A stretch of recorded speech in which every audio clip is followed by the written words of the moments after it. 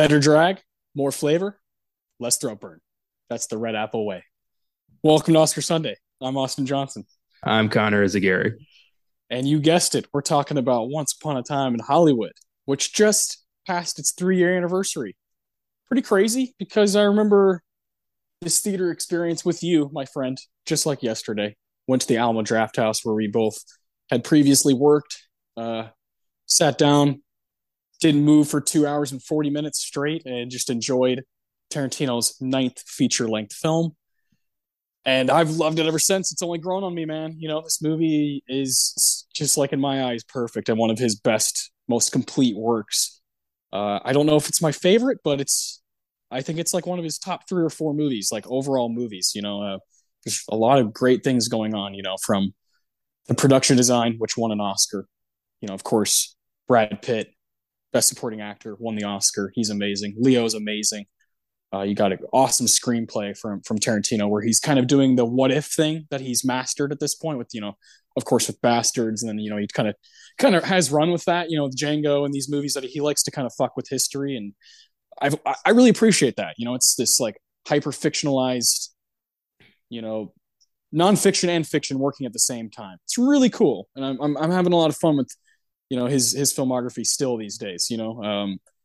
I wonder when that next movie's coming. It's supposed to be his last one, but I won't believe it. I won't believe it until that actually happens. Tarantino himself says that he wants to move on to writing books. I'm all for that. I'm totally down for more stories in whatever format he he sees fit. Overall, this movie was nominated 10 times at the 92nd Academy Awards, uh, which was only second behind a little movie called Joker um, at that ceremony. You had 1917, Once Upon a Time, and I think the other one is, yeah, it's The Irishman. All three of those all got 10 nominations, and Joker got 11. Very easily for me, this is my favorite movie of that bunch. It's not really even close. I really, really wish it would have won Best Picture. I think it's like the Tarantino movie that could have won. It just so happens that Bong Joon Ho came out with a masterpiece himself that year with Parasite. So we'll definitely get into the 92nd Academy Awards at the towards the end of the episode. Super excited for that because we both are very familiar with 2019. You and I saw a lot of those movies together. It's of course the year before everything changed for the movie industry. Right before COVID, right before all the streamers started getting everything. And I fondly remember, that summer and fall of going to the theater every weekend and just kind of watching masters at work. So this is going to be a special episode. Before we really dig into, Once Upon a Time and some of the stuff we're going to be doing, I want to hear about your week because you were in Virginia with Caleb, and I know you got to go see Rage Against the Machine. I'm sure that was a blast. And what else do you guys watch some stuff? I'm sure together. You haven't seen him in a while, so I want to hear about your trip over there. Yeah, it was fun. I had managed to get tickets to see Rage Against the Machine, as well as Run the Jewels, who were opening for them. And Rage Beautiful. hasn't toured in 20 years, and this was a big deal. They were one of the bands I thought I'd written off. I never thought I'd ever be able to see Rage. And not only were they back, it's like they never left. I mean, in a sad way, I mean, they're still raging against the same machine, still fighting the same fucking fights. Yeah. But that energy has gotten crazier and it's gotten more, in Washington, D.C., I saw Zach De La Roca refer to the government as neo-fascist motherfuckers. It was Yeah. beautiful. God, But that's amazing. yeah, I was, we managed to work it out where, Caleb in Virginia, I went up to see him. We drove to DC to see the show. It was a 3 hour drive and we had a blast. And then we spent the rest of the time just watching flicks. I showed him some stuff. He showed me some stuff. And I've, I will admit, I, I simply don't get it when it comes to certain films. Um, it's, Explain. I heard that quite a lot when I would kind of voice my reaction to some of these films because I do not understand why people buy some of these films. All right. He introduced me to a film called Spookies, Okay. which is one of the most nonsensical bullshit movies I've ever seen in my life. But horror fans love it because it's just mindless fun. And I get that. But at the same time, I don't get that. It's hard to explain. That was followed by the cult favorite film Sorority Babes in the Slime Ball Bolorama. Oh boy. Look, if you love these films, all the power to you. I don't want to take that away from you. It's not my scene. It's not Yeah. mine. I can't latch on to bullshit. I can't. So uh, Caleb loves these movies. He wanted to show me some goofy shit. He succeeded. I showed him The Brood, which he liked. I also showed him The Burbs, which he loved, and So I Married an Axe Murderer. Showed him that too. Beautiful. And then we also made a big event out of watching Prey on Hulu, the new Predator movie, which was fucking awesome. Very exciting film. I recommend checking that out immediately. And the cool thing is you can also watch it dubbed in Comanche on Hulu, which is really cool. So definitely, like, this is easily the second best Predator movie we've ever gotten, and that's kind of the universal acclaim to it. Is like it's not as good as Predator, but it does beat all the sequels. Okay. Kind of like what happened when Halloween 2018 came out, and people were like, "Oh, this isn't the '70s original, but it's pretty damn good compared to all the other remakes and sequels." So Well, and this was such a cool idea. It's the Predator's first hunt. It's the first time he was on Earth. 300 years ago in 1719 in the Ohio River Valley, I think it is. And a Comanche warrior is kind of uses the Predator as a way to kind of prove herself to her tribe. Is like, I can hunt something this dangerous. And it's fucking awesome. It's a really cool story. It's got some incredible moments, some insane gore. And I was very impressed. I really hope this does well so I can get more. yeah, that's good to hear. I'm definitely going to check that out here soon. Um, I've been, of course, watching Once Upon a Time in Hollywood. I literally just got home from seeing Bullet Train, which I thought was fine. I thought it was okay. I was a little underwhelmed. I wanted to check it out because we're going to be talking about Brad Pitt a lot here in a little bit. Connor and I have both prepared a top 5 Brad Pitt performances. Safe to say that Bullet Train did not make the cut. But that's Brad Pitt's done so many fucking movies, so it was gonna be hard to break into that top 5 either way. These are 5 movies I've seen multiple times. So, but it was okay. I don't know why I set my expectations so high. It's the guy who directed Deadpool 2, Atomic Blonde, one of the Fast and Furious fucking movies. Like he doesn't have like the best resume. And he's definitely built for something like Deadpool, where it's just violence, comedy, violence, comedy, violence, comedy. And this movie, I just wanted more from the cast. I wanted more from just the writing. I thought some of the writing was like a little too slapstick for me. So just not quite up my alley, but it is entertaining. It is a cool theater movie, right? Because it's just loud as fuck, and you're on a train watching people beat each other up. So that was nice. And I saw it at the Draft House, which I hadn't been to in a long time. The one that we used to work at.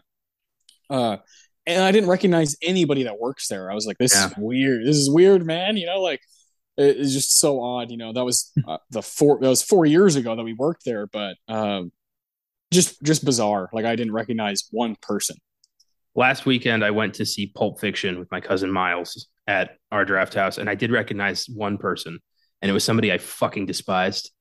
Okay, wait. Like, yeah. I won't say the name, but does it start with an R? Yes, it does. Okay, I thought I saw him too. Okay, all right. Sorry, buddy. Yeah, I was like, I looked at Brianna. I was like, I'm pretty sure that's that fucker. And she was like, no way. Like, I was like, yeah, he was like in high school when we worked with him, and so he probably comes back for the summers from school or something. I don't know. And yeah, I was just like, God, yeah, I'm in the same boat as you. I'm not the biggest fan. That's hilarious. So that's confirmed. Okay, so you saw Pulp Fiction at the theater not too long ago. That's cool. Of course, that's the first movie we ever did on this show, and we haven't touched Tarantino on any of our podcasts since then. Which is, if you know us, is that's self-control right there, my friends. We have made a point to not tackle directors, like do their entire filmography right off the bat. We want to spread it out. We anticipate doing these podcasts for a very long time. With a guy like Tarantino, nearly all of his films you could do on Oscar Sunday. So we want to kind of spread those out. And here we are. It's been over 100 episodes since we talked about him properly on the show, and that was of course Pulp Fiction episode 1. So that's fun. As also, Once Upon a Time in Hollywood was the first bonus episode we ever did of the Filmgasm podcast back when we were doing those. Oh, okay. So that's been taken down, right? Like that's not on the feed, or is it? They're not on the Anchor Spotify. feed, but if you do want to listen to them, they are still all on YouTube because it's just a pain in the ass to take all that down. And frankly, I didn't want to do it. Fair So enough. it's all there. It's extra content. It's not our best work, but it's there. Yeah, yeah. Well, in 2019, you and I really kind of sunk our teeth in, and it was just a good year overall. We both liked a lot of movies that year, and it was a good Best Picture race. And we were trying to see movies and then immediately talk about them. I remember doing The Lighthouse and Jojo Rabbit, and obviously Once Upon a Time. So I remember that pretty vividly. So I guess technically this is our third time bringing Tarantino to the Well, to the forefront. see, I see it like you're familiar with Dragon Ball and all that. Like you watched Dragon Uh Ball huh. at least. See, there's the Dragon Ball canon. There's Dragon Ball, Dragon Ball Z, Dragon Ball Super, and then there's all those movies they did that are fun, but they're not canon. But they're fun. That's how I see our bonus episodes. Like they're not really, they don't count, but we did them. Yeah, yeah, yeah, yeah. I totally get that. That's a good analogy. Totally works. Aside from watching Once Upon a Time and Bullet Train, I have been watching movies from 1945 because next week we're going to be doing a little 1945 action. We'll talk about that more later. So I've watched, 3 movies from that year. I've enjoyed a couple of them and one of them not so much. But I did catch, there was one night I had finished one of those 1945 movies that I didn't like. I was like, wasn't really for me, wasn't my thing. And it was like 12:58. I remember looking at the clock and I was like, I should go to bed.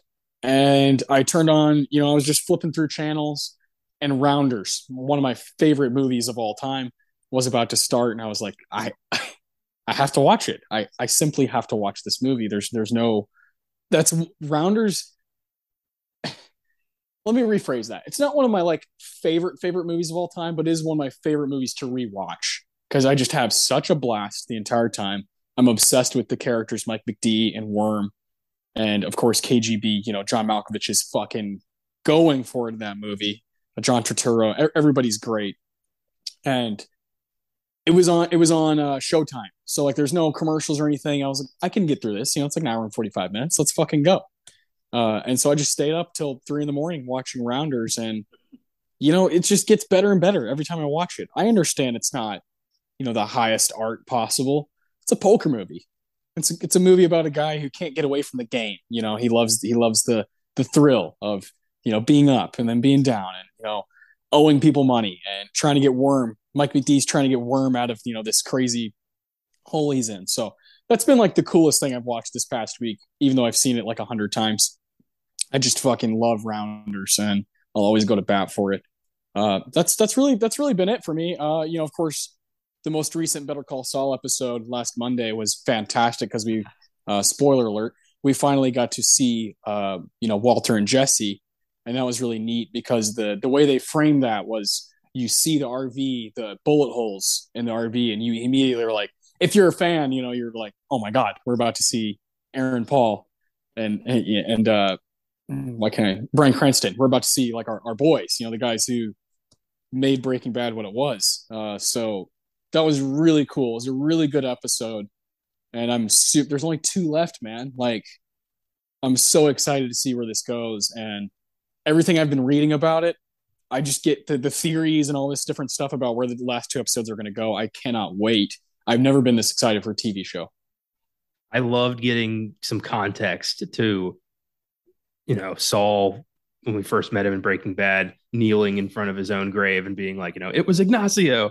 Like now we know what that meant, and that was so cool. Like I never thought about how that one exchange, did Lalo send you, could turn into this giant, you know, subplot of an entirely different show that feels incredibly rewarding.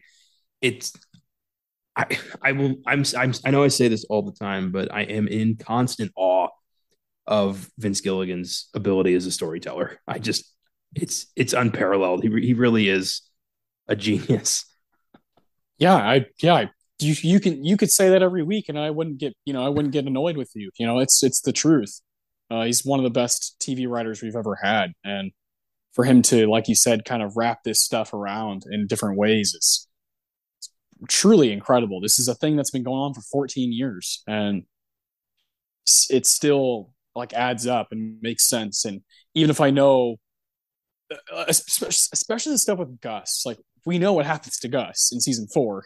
Like we know what happens in Breaking Bad. I just don't give a shit. I'm enjoying the ride. I'm enjoying point A to point B of every storyline. With Mike, I love watching Mike, even though I know what happens to him. And so it's been great. I can't wait tomorrow.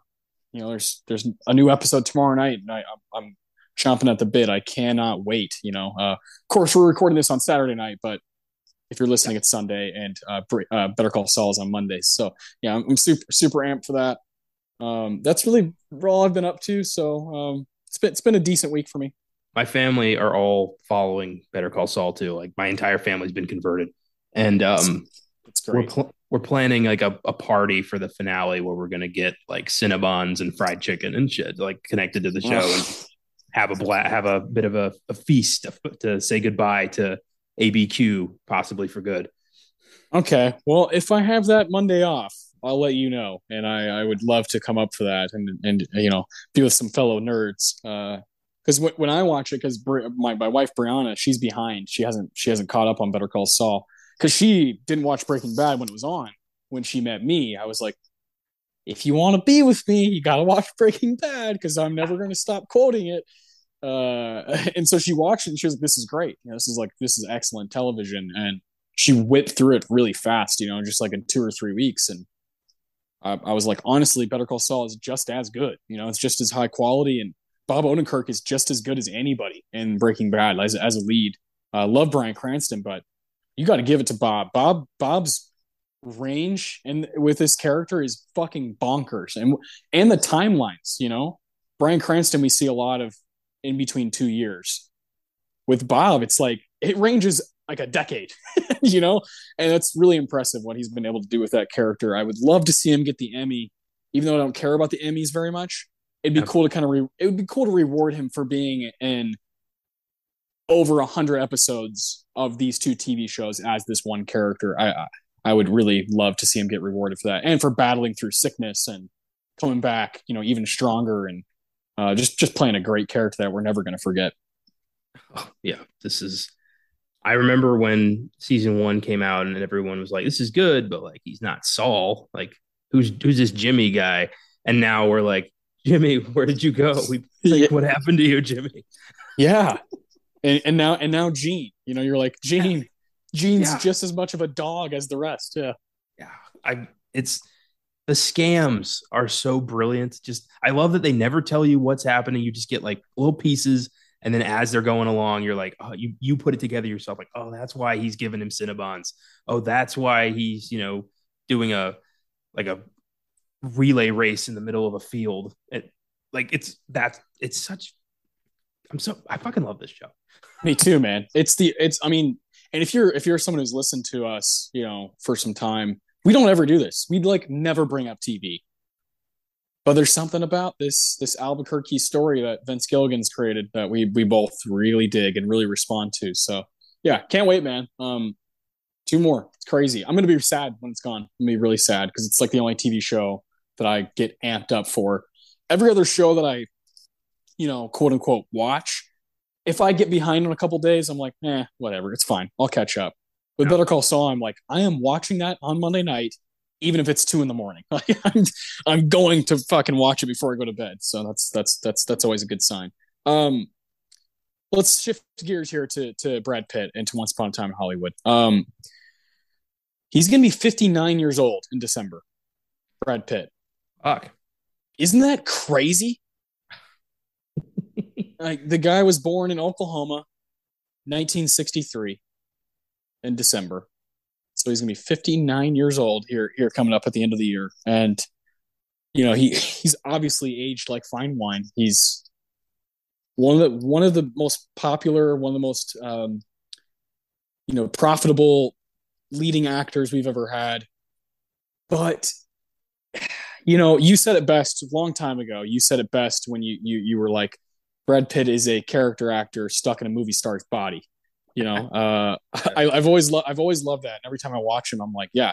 And I think Once Upon a Time in Hollywood kind of encapsulates that better than any role he's ever had. And Tarantino knows it. He's playing to those kind of like that stereotype, like when he's on the roof and he takes his shirt off and lights a cigarette and is just like, huh,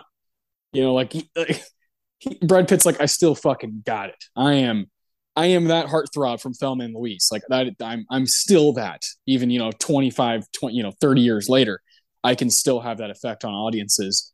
And he really has put together a 3-decade run that is one of the best we've ever seen. He's on the same level as guys like Leo and guys like Paul Newman, Robert Redford, and Humphrey Bogart, and these like legends of the game. And he's one of those guys. Like he has so many amazing performances to kind of back it up. And what's great now is he has an Oscar win for performance. And I know it like doesn't really matter. It doesn't take away from somebody if they don't have a win, right? Like I think one of the best actors we've had, one of the best character actors we've had is John Goodman. He has nothing to show for with the Oscars.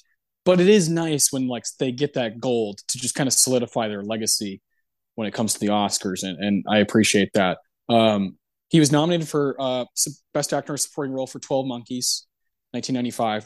That was his first nomination, and then it was a big break. There's 13 years in between that and his nomination for The Curious Case of Benjamin Button, Best Actor in a Lead Role, 2008, and then he was nominated again in 2011 for Moneyball, Best Actor in a Lead Role.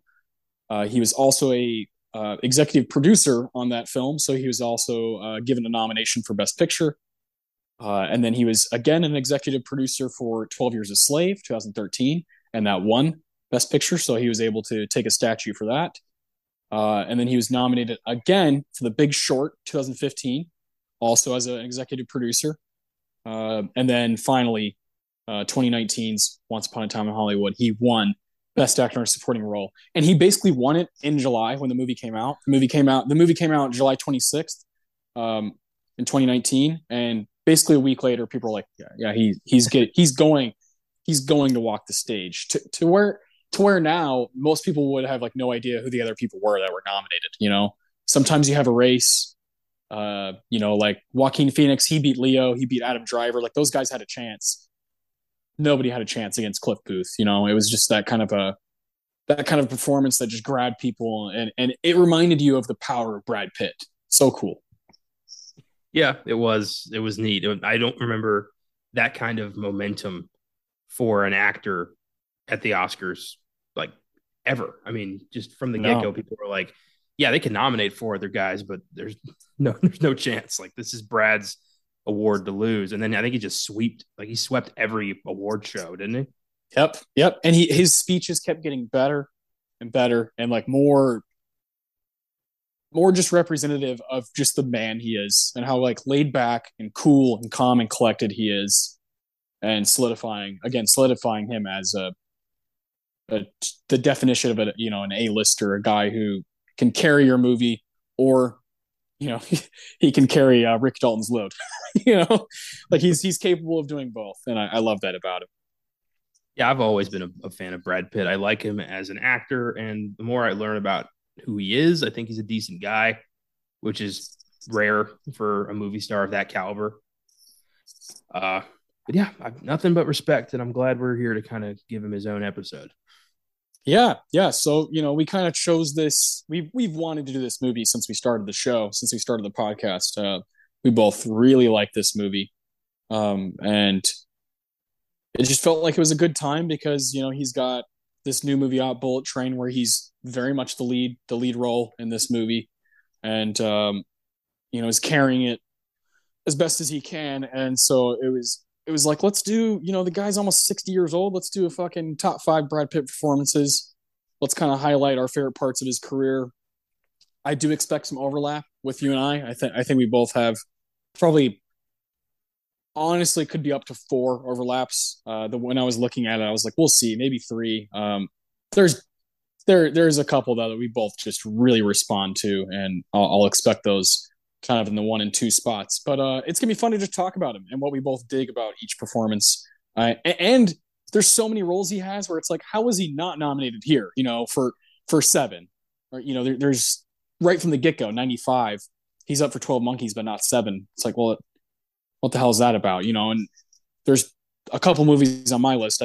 Or really three on here that I'm like, how the fuck was he not nominated? Like he put in a movie star's performance in these movies and kind of stole the show. So I'm excited to just kind of dig into that.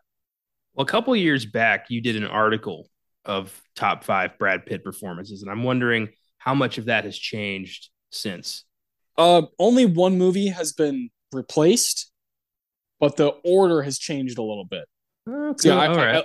I looked back on that and I was like, yeah, there's one movie I watched not maybe 6, 7 months ago that I was like, oh man, I forgot how much I liked this movie, and so that took a spot of a movie. But the other four just kind of like rotated on where they're ranked. So I believe I did that shortly after Once Upon a Time in Hollywood came out. I'm probably. Yeah, I think you did. Yeah, I mean, yeah. How can you not? You get really inspired by movies as good as Once Upon a Time. So, without further ado, let's dig into Brad Pitt. Let's dig into his career and what we love. So, start off with your number five whenever you're ready. Yeah, to do this list, I wanted to kind of watch some Brad Pitt I hadn't seen yet. Mm-hmm. Um, I intended to watch The Curious Case of Benjamin Button. I was not able to get to that. But I watched A River Runs Through It and 7 Years in Tibet. Neither made my list, but I just wanted to say that. Yeah, yeah. Like I watched. I think last week I talked about it when we did our Zemeckis episode. I watched Allied. It's not going to make the cut, but I had fun. He Yeah, was good. So yeah. he doesn't really he doesn't ever disappoint me. Yeah, I want to immerse myself. Yes, But yeah, I am anticipating some significant overlap here. My number five is Mickey O'Neill from Snatch. that's my number five as well. Oh boy, here we go. Wonderful. Yeah, this is Snatch is such a great movie. Yes. I love Guy Ritchie's the king of the crime comedy. And I love this character, this Pikey, who's got just I mean, he's, to be fair, Brad Pitt is doing an atrocious Irish accent, but really he's just garbling it up, and he's so goddamn charming. You don't care. The character is this awesome one punch, boxer who cheats them out of a caravan. It's delightful, and he's just part of a crazy ensemble of this weird, boxing movie / diamond heist gone wrong. It's wild. If you haven't seen Snatch, watch Snatch. Yeah, it's on Netflix right now. This is the one that replaced The Tree of Life for me. Good decision. I so with Brad Pitt, there's a few performances that I'm like, they're like True Romance. I adore what he's doing in that movie, and it's like right up my alley. But is it in my top five? No. Like, let's be honest. Let's be honest, because he's not in it that much. It It's was just in your top five. I know, I know. And the Tree of Life is obviously a movie like made for me. It's about a lot about religion, and he kind of represents. I think we talked about this. He represents like the Old Testament, while Jessica Chastain represents the New Testament, and I think he does a great job of playing like a domineering father. But yeah, what he's doing in Snatch is just so fucking fun. It's kind of at the peak of his like physical capabilities and just the way he looks. At that time, he would have been, you know, late 30s. So yeah, he's just looks incredible. The dude's like chiseled, and he's again, the boxing scenes are so fucking cool.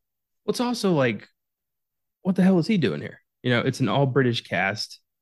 It's a Guy Ritchie production, and then out of nowhere you've got Brad Pitt as an Irish gypsy. Like, what the fuck?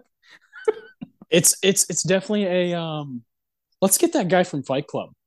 Like, let's get that guy. Which I totally understand. You know, when you're trying to make a movie and you're trying to get talent, I totally understand that, especially for the movies can could be like a double feature that would be really interesting. So yeah, I love that movie. Dennis Farina is so awesome in Snatch. Rest in peace. I love just kind of the pace of it, and Brad Pitt just adds, especially now knowing what he's done afterwards. He adds this kind of gravitas to it that's needed. I'm always impressed by Alan Ford as a Bricktop. I'm Yeah, surprised he didn't play more gangsters because he was so fucking intense as that psycho. Yeah, it's got a great ensemble, and it's just like you know, it's Richie improving on the formula he established with Lock, Stock, and Two Smoking Barrels, and he never really. The Gentleman is in that same vein, but Snatch is kind of like the perfect engine for that kind of story. yeah, exactly. And it's Guy Ritchie kind of like young enough to just go balls to the wall, and you love when that happens with the director, a creator who's just kind of taking his shots, taking his chances, and feel it's really gritty, kind of rough around the edges, and yeah, Snatch is a great watch. I've always really liked Stephen Graham in that movie. Stephen Graham is like so underrated, I think, and I love, of course, Jason Statham. This is probably my favorite role he's ever done is in that movie, and yeah, I can't get enough of this one. So I'm glad we both have it at number five. That's cool. Yes, very cool. Uh, Number four, think I'm going to be stepping on your toes here a bit. Tyler Durden from Fight Club. Okay, I have that. Not yet, but yeah. Yeah, this is every top every Brad Pitt like best of list is going to have Fight Club. This is Yeah, yeah, this pretty much to me this is the movie that made him. uh Tyler Durden is he's a man's darkest urges come to life, a man's anarchy, his rage at society manifested into this sketchy soap salesman who yeah, just takes him for a ride. And you believe him as this charismatic cult leader who's turning Joe Schmoes into an army, and you never question it once. And I love that you kind of the first time you're watching this, it takes you a while to realize Tyler's the bad guy. It's really an insane film, and he is absolutely astonishing in it. This should have been his like a full blown nomination, maybe a win. yeah. That one's tough, right? 1999. You would imagine it'd be hard to put him in to figure out which one to put him in, supporting or lead. He's obviously in the movie a lot, him and Edward Norton. But I would yeah, I really wish they were both up. We've done Fight Club on this show, and it's only got one nomination, so it's one of those movies that just if the Oscars happened 5 years after each year, then I think Fight Club would have been up for like six or seven. But that's just how it is. Yeah, I do think, like you said, this is huge for Brad Pitt as a performer. He has seven in his bag, but he's in the '90s. He's mainly just like a heartthrob guy who's like really good looking, gets the ladies, gets the ladies going, and he kind of fades in and out of movies, but he showed this really really wild tenacity with the Fincher stuff, and from there, of course he goes to Snatch, and then his 2000s 2010s are just crazy, and he's kind of played it right for me. He's just played things right ever since Fight Club. He's not in. There's some movies that aren't great, but he's always bringing something, and I feel like he's kind of hit everything he needs to hit as an actor to kind of connect to all audience members. The only thing he hasn't really done that I don't see happening at this point is I wish he was in. I wish he had like that Ethan Hawke DNA to him, where he was like, I'm just gonna do some fucking flat out textbook horror movies. He's never really done that. He's in some genre stuff, right? Of course, 12 Monkeys, fucking Fight Club is wacky as shit. but I wish he was in like a Sinister. You know what I mean? The closest we got was World War Z, and that just Yeah, didn't work for people. So I get why he yeah, pursue that further. But yeah, I agree. I think it's going back to Fight Club. I'd love to see him take on more villainous roles. yeah. Me He's too. he was really fucking great as a bad guy in this. Yeah, yeah, and that movie, just the whole plot line of him being the same person, as our narrator, him and Edward Norton is such a cool combo of dudes. And Norton's coming off of Rounders and American History X and Primal Fear, and they're both clearly coming into their own. They're like, hey, we're going to be around for a couple decades doing this acting thing. So it's really cool. And of course, we just a little while ago we're talking about Brad Pitt's a guy who wants to make movies too. He wants to produce and fund things and help people make their dreams come true. And he just played it right, man. So I do think Fight Club is just like a huge deal for him to see how a guy like Fincher works and what this really can be. And what a cool character. So that's your number four. That's my number three.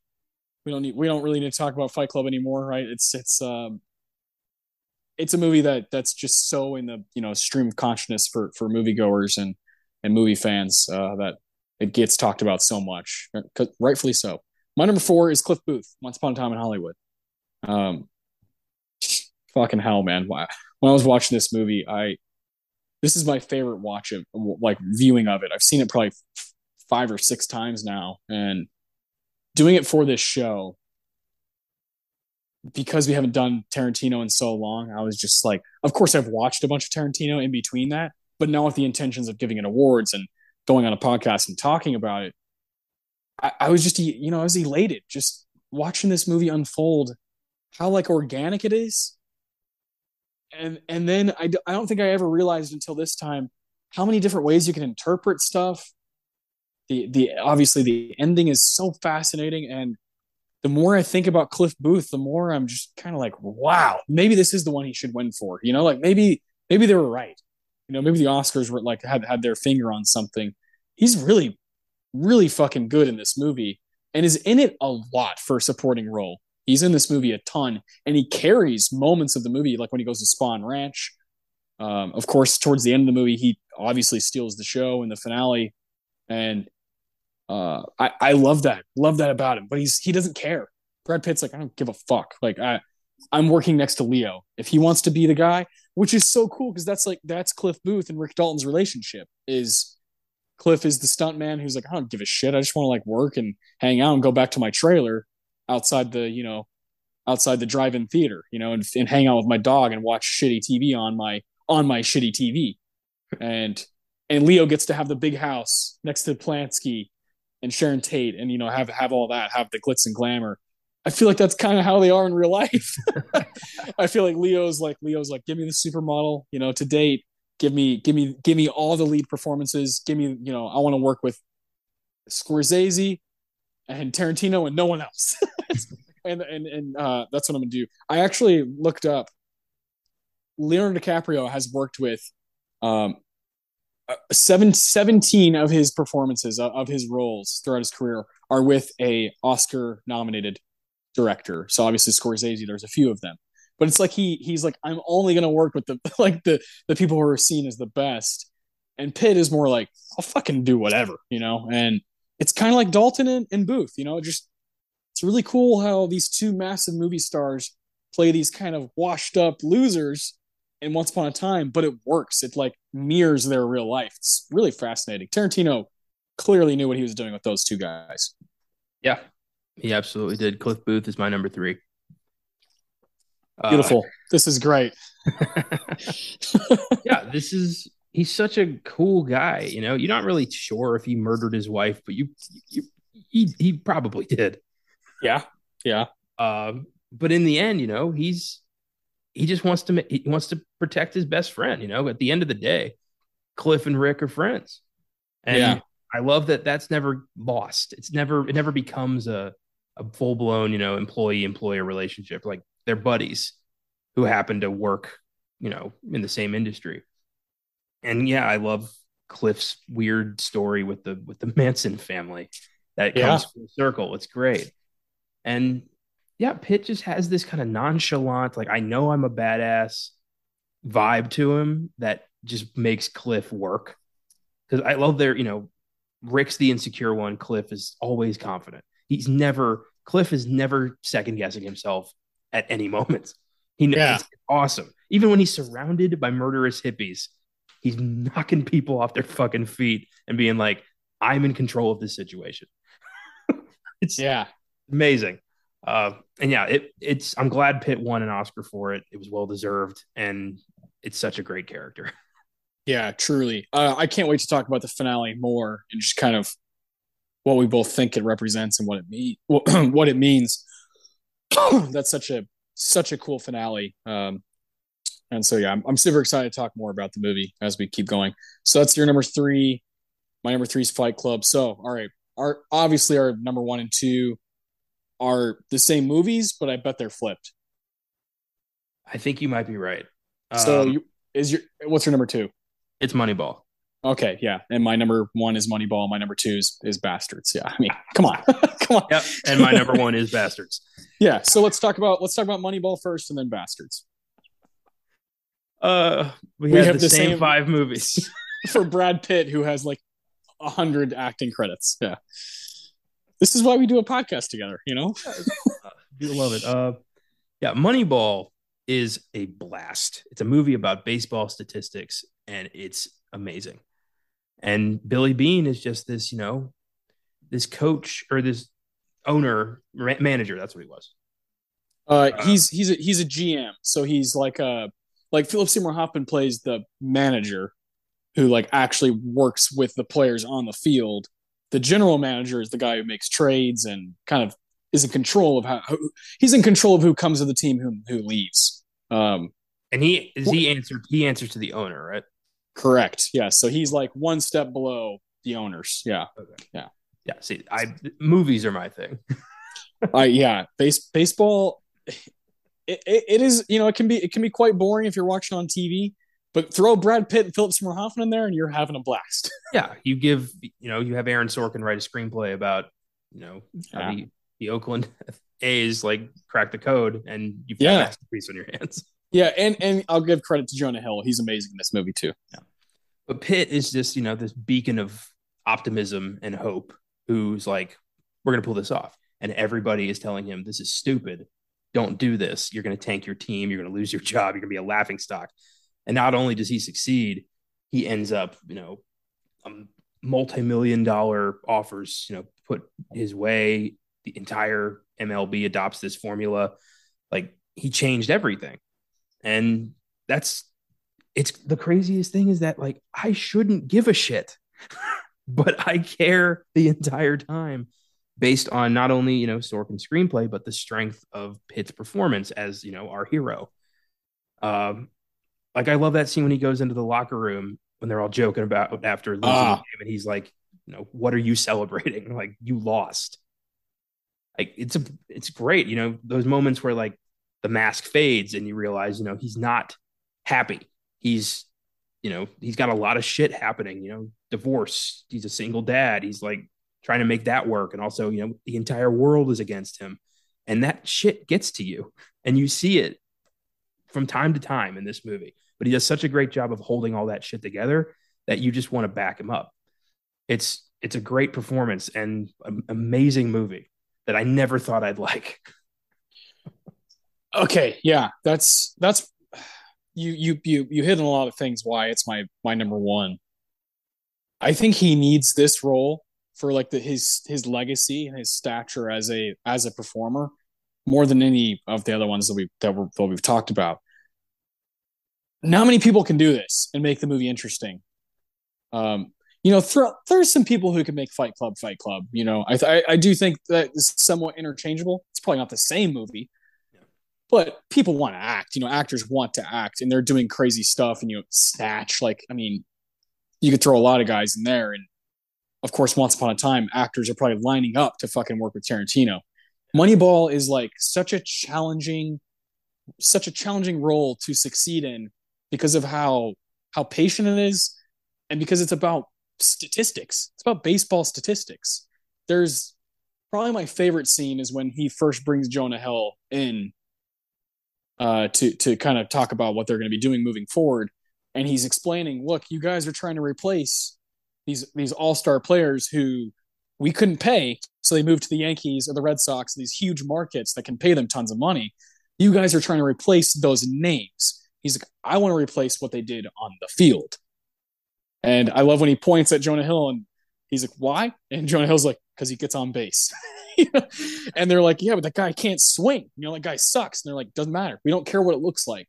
We want to build a team that can win baseball games over baseball seasons. They play 162 games. So you have to create a formula like Billy Beane did to kind of over time, is this going to add up to where we get enough wins to make to the playoffs and move forward? And he does it with the smallest payroll in the entire league. And the A's have, once he left the A's in real life, he at the end of the movie, it's a really cool ending because the Red Sox are like, hey, we want to hire you. We can pay you. And he's like, no, I'm going to do my thing here. And in real life, later on, he ended up taking a bigger job and was like, I need to get paid more. I'm like I'm working overtime for these motherfuckers. So he ends up, taking a bigger job. But there was a time where he stuck with it. It was like, this is what my legacy is going to be. This is what I'm going to be known for. And Pitt's like to me, the only guy in America that could have done that job and done it successfully. And he can do the Sorkin thing seamlessly, the walk and talk. There's moments where he's walking down the hallway talking shit to Philip Seymour Hoffman. And I'm like, man, Pitt does this just as well as anybody in any Sorkin movie. The walk and talk and the kind of business side of things that we shouldn't care about. But because it's Sorkin writing and these actors, executing it, it just works. Moneyball is probably my favorite movie from 2011. And really, really wish it would have won Best Picture. I just think it's like way better than The Artist, and a movie that people still care about. And The Artist nobody really ever talks about. I've always thought Moneyball is this kind of underlying, like, just American masterpiece that doesn't get quite the right recognition, and is so huge for Brad Pitt's legacy. And I fucking love that movie. It's another one like Rounders. If it's on, I'm going to watch the rest of the movie no matter where it's at. If there's 2 hours left, if there's 45 minutes left, there's 15 minutes left, I'm going to watch whatever's left. I just adore that movie. It's become pretty much like that for me too. I've watched it about 4 or 5 times now, and it's an amazing watch. It's a fun movie. It's funny. It's dramatic. It checks all the boxes. I love that moment where they're testing it out, and Pitt says to Jonah Hill, like, "This had better work." Yeah, and he's like, "Nah, just kidding." Yeah. Are there any stakes really? Like, if it doesn't work, it doesn't work. But at the same time, it's like, he needs a win. Yeah, I was pretty sure this was going to be your number one. Yeah, it's going to be tough to beat this. As I continue watching his movies forever, it's going to be hard to top that. I just connect with it, and I've started to really, really get into baseball these past 2 years. I loved it as a kid, and then I kind of gave it up in my high school years. I was like, I just don't, I watched too many other things, but it's really the only sport that's on the whole summer. And so I always, go back to it during the summer. And I love that. That's when one of the guys tells Brad Pitt about an older guy that Billy Beane wants to sign. He's like, when the dog days come in, July and August, he's not going to be able to fucking swing, And Brad Pitt's like, he gets on base. He gets on base. I love that. So it's a cool movie, just really unique, and got a great score too, a really underrated score. And Bennett Miller, who knew? Who knew he could kind of, have this kind of weird, kind of solid directing, filmography. So yeah, love Moneyball, but Bastards. I mean, fucking hell, Aldo is. Like what can you really say about it? It's Bastards is Tarantino's best movie, and Aldo Rain. It's tough. Brad Pitt and Christoph Waltz. Those might be the two best performances inside of any Tarantino movie, and they're in the same movie. Just incredible stuff. And how the fuck was he not nominated for that movie? It's crazy. It's a clear cut case of good versus evil, which you do not get in Tarantino's films. Everyone's pretty morally gray in a lot of his films, but in this case, it was very much like this is the Nazi versus the American hero. And it's fucking beautiful. You know, Lieutenant Aldo Rain is the greatest hero Quentin Tarantino has ever created. I, He's he's like the only one. Yeah. pretty much. Yeah. He's just, you know, he's charismatic. He's got a dark past. You know, just the addition of the rope burn around Yep. his neck, knowing that he was lynched, and that's why he fucking hates racist assholes. Like that's all you need, and just the determination to hunt down these Nazis, and you know, getting one over on Landa at the end. It's one of the most satisfying moments in movie history, and I love it so much. Pitt brings something to that movie he never did before or since. And I don't know what it Yeah. is, but it's magic. And it is fucking criminal he wasn't up because he could have won that year. Yeah. That's Cliff should be his 2009. second Oscar.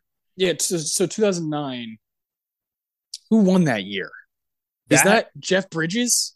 Or yeah, Crazy Heart. That was that. Yeah. like, I love Jeff Bridges, but come on. Like, what Pitt's doing in Bastards is far better than Crazy Heart. I like Crazy Heart. I think it's a pretty good movie. And Jeff Bridges, that felt like more of like, oh man, we fucked up. We didn't give him stuff in the past. You know, we should highlight him while we can. It's like, no, give it to the right person. Give it to the better performance. At least nominate them. You know, it's one of the most memorable performances of the entire century so far.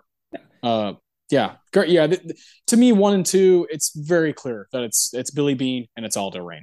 Yeah. Aldo is just so easy to root for. Like it's so, you know, you want to, you enjoy watching him scalp Nazis.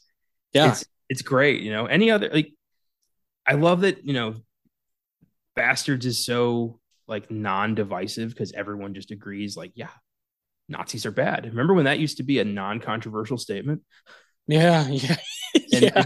it's just yeah, it's an amazing film, and it is where Tarantino started doing that kind of, you know, screwing with history, which normally as a history buff I would really hate, but he does it in such a satisfying way where you get to see, you know, Adolf Hitler get gunned down by Jewish soldiers or the Manson family get fucked up by a stuntman. It's like, how do you not just enjoy that?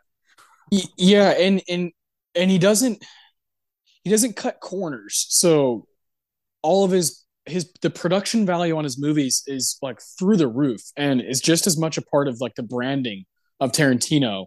The people that he gets to edit his movies and design his movies and costume design, those people are just as important to the kind of the brand that we know as Quentin Tarantino. I mean, if you like follow the projection of his career from Reservoir Dogs to Once Upon a Time in Hollywood, you can just see him getting better. It's so cool to really see like what he's learning, what he's taking away, what he's putting into his movies.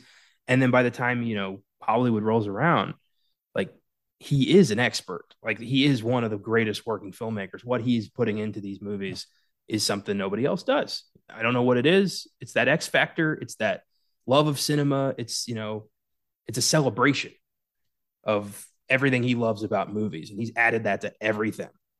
And Yeah, I think that's why I respond so much to Tarantino because I fucking love movies too. yeah, same here, man. It's very clear that he's a movie lover making movies for movie lovers, like over and over and over. You know what I've been thinking about? I was thinking about when I was watching Once Upon a Time. I I was like, I constantly think about what's going on in this director's head while he's making this movie. Is he thinking about just this vision? Is he thinking about what other people are doing in the movie industry? Is he, or him or her? In this case, Tarantino. I feel like he's so conscious of what's going on around him and how important he is to original storytelling, actually making money at the box office. That's so hard to do these days. And he's one of the guys that is going to bring money like hand over fist, no matter what happens. And like we you gotta embrace that while we have it because those guys they're few and far between. I also see Bastards as a this is probably just in my head. It's probably not true, but I've seen Quentin Tarantino and Paul Thomas Anderson's careers kind of doing this weird mirror thing where Tarantino started out a few years before him. He's Tarantino's first movie, Reservoir Dogs, 92, and you have Hard Eight, 1996 for Paul Thomas Anderson. Both quality films, and you're like, oh, this guy's got some stuff to say. He's got some stuff in his bag. And then Quentin Tarantino does Pulp Fiction. You're like, holy shit, this is crazy for a guy's second movie. Paul Thomas Anderson does Boogie Nights, and you're like, holy shit, this guy has some stuff in his bag, and he's gonna have a cool career. And then what does Tarantino do? Jackie Brown, and people are like, huh? Paul Thomas Anderson does Magnolia, and people are like, what? and then they're like, all right, fuck it, we're gonna do what we want. So Tarantino's like, I'm making Kill Bill. I don't give a shit. Like, everybody can fuck off. I'm gonna do what I want to do. This is what I've always wanted to do since I was a kid. And Paul Thomas Anderson's like, I've always wanted to work with Adam Sandler, so I'm gonna make a love story with Adam Sandler in it. I don't give a shit what anybody thinks. And then we see, Tarantino has an interesting mid 2000s there, but then we see Paul Thomas Anderson come out with There Will Be Blood in 2007, and people are like, hold the phone, this is his masterpiece, like, undisputed. And then Tarantino comes out with Bastards, and it's like, what the fuck? Like, how do we have two guys like this making movies at the same time, almost going like playing ping pong, like okay, like what do you have? What do you have? And it comes all the way, and Django comes out the same year as The Master. You're like, these guys are too fucking good at their job. Hateful Eight comes out in 2015. Then Paul Thomas Anderson's like, I'm bringing DDL back. We're gonna do Phantom Thread. We're gonna impress people even more. That I have more range than you guys even knew. Also does Inherent Vice in that stretch. And then Once Upon a Time in Hollywood and Licorice Pizza could not be a better double feature for modern movies about late 60s, early 70s, with a soundtrack playing basically the entire movie. And these guys are paying homage to what they loved as kids, the era that they were born in, the era that created them as movie people. I'm like, do people realize how special it is to have two guys like this going toe to toe, and they're friends, like they get along, and they've hung out before and done cocaine together? That's great. I think it's great that we have two guys like that. That is fucking awesome. I've never made those connections before. That's really cool. And yeah, it is. I think it is like just two friends, thinking, being like, well, what do you think of this? Well, what do you think of that? Well, what do you think of this? It's just, it feels like that kind of back and forth. Like, it's like if you and I became, noted film directors, we just constantly be trying to like impress and one up the other one. Yeah. I feel like, well, what is Paul? Yeah. Like Quentin's like, I wonder what Paul thinks. And Paul's like, oh man, I hope Mr. Tarantino likes my movie. I'm sure I've just, it's too like coincidental that they like ride the same waves of kind of being like, fuck you to the public, but also like, all right, I'm going to make my masterpiece now. And they both did it around the same time with There Will Be Blood and Bastards, two of the best movies of the century, coming out within 2 years of each other. And I love them both, and I'll never really like pick a side with those guys. They're just both. I just love them both, and they both bat. Their batting average is like just through the fucking roof. Like they don't mess up. They don't fuck around. And if they do fuck around, it's better than most other people's best movie. And that's cool to have. I know we're kind of stroking it with these guys, but I don't really care. That's like what we come here to do. We're talking about a guy that's very important to kind of our admiration for this whole thing. Like, I mean, this is a big reason why we started Oscar Sunday. I mean, our first episode was talking about Tarantino and Pulp Fiction. So he's been huge for me as a fan, just kind of getting excited for stuff, going to the theater for his movies is like one of the coolest things I can remember from my life. Yeah, man. It's, I adore original productions and people, making creativity and, culture stronger by adding to it. And these guys, Tarantino and PTA are two guys who are constantly doing that, constantly reinventing themselves and, bringing in incredible ensembles and crews to do their best work. And that's just, gravy for people like us who just eat this shit up. It's wonderful. Yeah. Yeah. Feet fucking keep feeding us. We're here. We're definitely ready for it. I'm not leaving this buffet till I'm done eating. Correct. And As long as they're yeah, as long as you guys keep putting pizza out there and and dessert and salads, I'll keep coming, and bottomless soda, never leaving the table. Uh, Really cool that we have the same five movies for Brad Pitt. Is that ever? I don't think it's ever happened. No, not on the top five that ranges. Like, there's a big pool of movies to choose from. We've both seen a lot.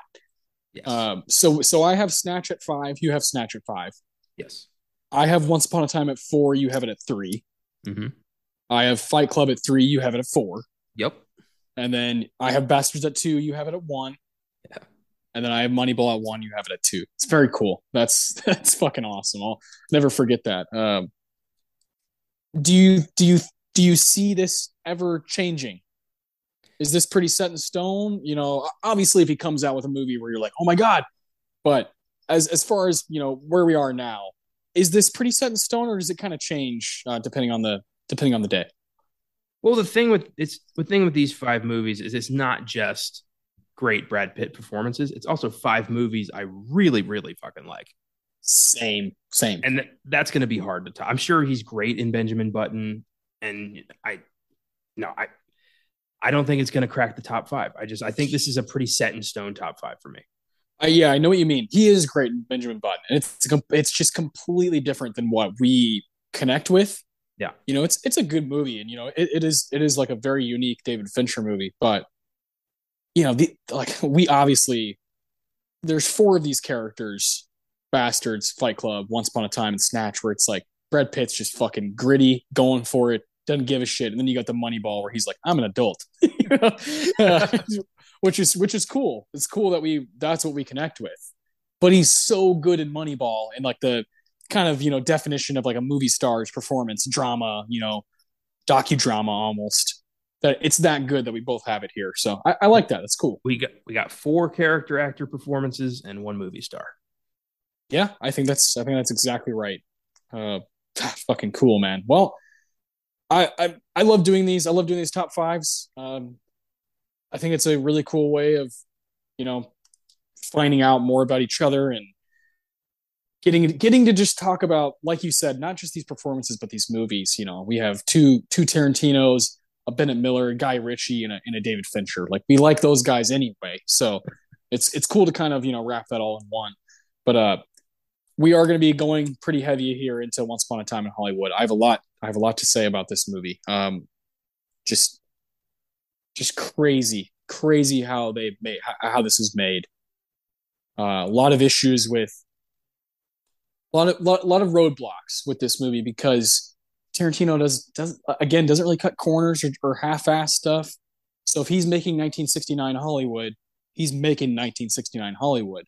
And so a lot of the shots we see, you go past the Westwood Village or the Cinerama Dome, or you're just on the highway and you're seeing signs and different things for different businesses. Those were all, they had to convince all these businesses that they were driving past to put up signs that replicated the late 60s and 70s. And a lot of businesses were like, we don't want to do that because you guys are going to be filming this movie for whatever 5 months. We don't want to do that the whole time. What's amazing about that is pretty much all those businesses, from what I've read, all those businesses, once the movie was done being filmed, they just left that shit up because it looked cool. And it gives it kind of a period piece, nostalgia thing for people. Oh, like, let's go to the El Coyote, and like, it looks like the El Coyote from the 60s and 70s. That's more intriguing for people that are our age who weren't alive back then and didn't get to experience it that way. So a lot of like Los Angeles and Hollywood literally changed because Tarantino was like, I want to go back 50 years. Like, that's fucking awesome. And there's little I caught a few like little things that happen in the movie where you're like, that's 2019. You see when Sharon Tate, when Margot Robbie's going to see her own movie in Westwood Village, you see a Starbucks fucking in the background, and I was like, oh man, I bet that bothered the shit out of Tarantino. And then when Cliff is driving at one point, you see a Subway, and Subway didn't exist like until the late 70s. And you're like, oh, I'm sure that pissed him off so much, but there's nothing he could do about it. Just little stuff like that. The more I watch this movie, that's the kind of stuff I'm paying attention to. Is like, this movie is almost perfect in the way it captures a time and place without using really, it's like all practical effects, all of it. And that's the Quentin Tarantino way. I am surprised that he didn't like pay for VFX out of his own pocket to just erase the Starbucks and the subway. Yeah, isn't that great? Like He was I'm surprised he didn't just say like here's $30 million to take care of it.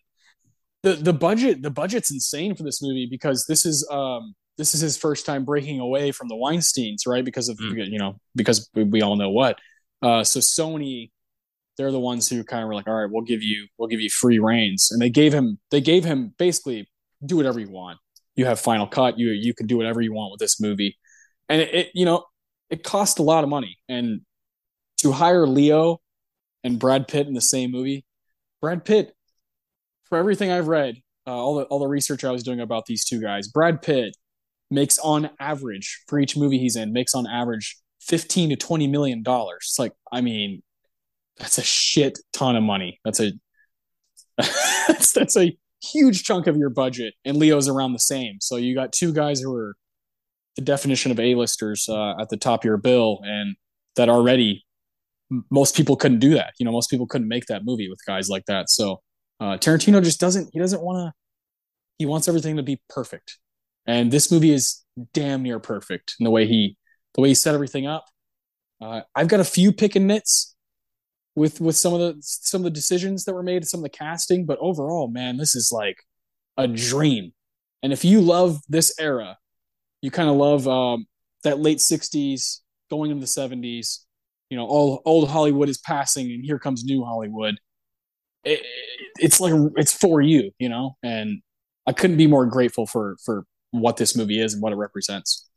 Yeah, I'll never like forget the fact that we saw this like fresh off our giant Roman Polanski episode on the Filmgasm podcast. And there were Yeah. so many little things that we appreciated because of all the research we did for that.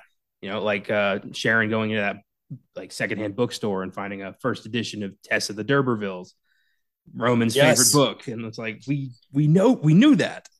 Yeah. It felt so fucking rewarding.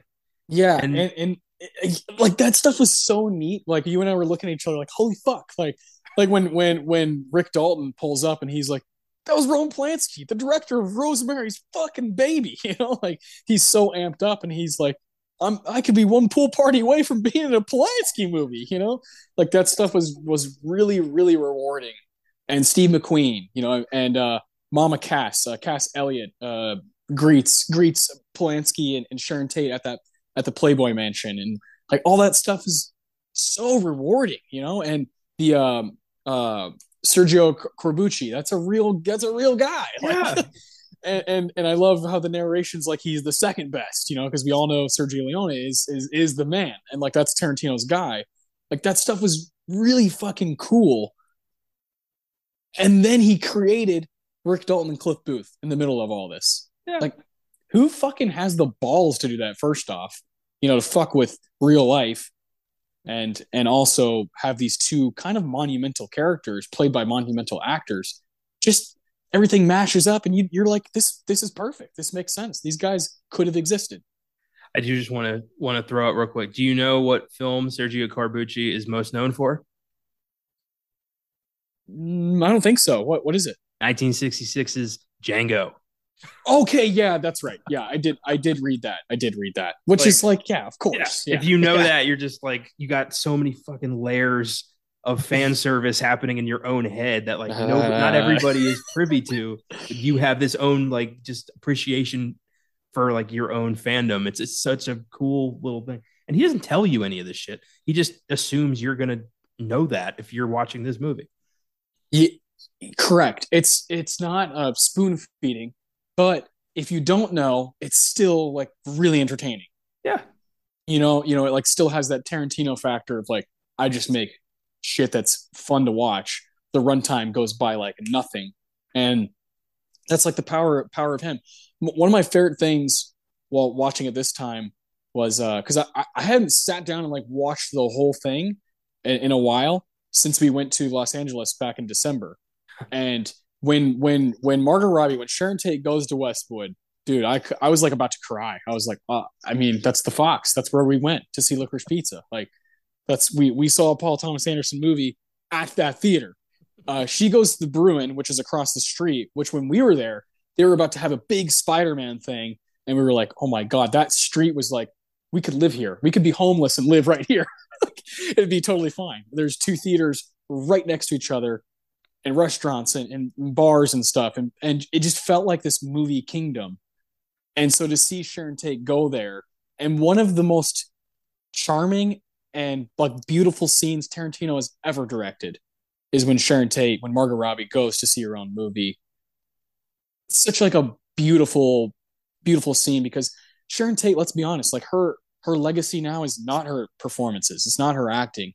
It's unfortunately being murdered by the freaky Manson family. So it was really cool that Tarantino basically rewrote history for her. Like, hey, this girl was actually going to become a big fucking deal. She was probably going to have a really cool career. She was young. She was really young, and she was going to have probably a 30 or 40 year career ahead of her, where she was going to be a well ranging performer, and like that.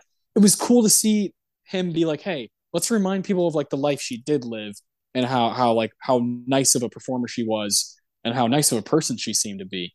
I like really respected that, and really respond to that. I love that Westwood scene. It's really cool. Yeah, it was cool to have that moment of like I was there. Yeah, we But walked on that street and like saw a movie. Yeah, it's really cool. and it is unfortunate the ripple effect of the Manson murders, not just on history, but also on popular culture. Losing Mm. Sharon Tate put Roman Polanski into a spiral that caused him to make some really fucking terrible decisions. And I wonder, in this universe where Cliff fucks these assholes up and Sharon Tate, becomes friends with Rick Dalton and helps his career get back on track. Like what happens in that world? And I want to live in that world where we get to see, where everything just worked out. Everything was fine. There's this like the ending has this kind of just vibe of like everything's gonna be okay. And I like that a lot. It really Yeah, just knowing, what really happened and seeing what could have happened if we'd had a Cliff Booth. Just, yeah. It's like a fairy tale at the end. The way it, and especially with that shot that Tarantino uses of going up into the trees and into the clouds in the nighttime, yeah. like and good night. Like that's such a cool ending. I can't. We're gonna talk a lot about that finale.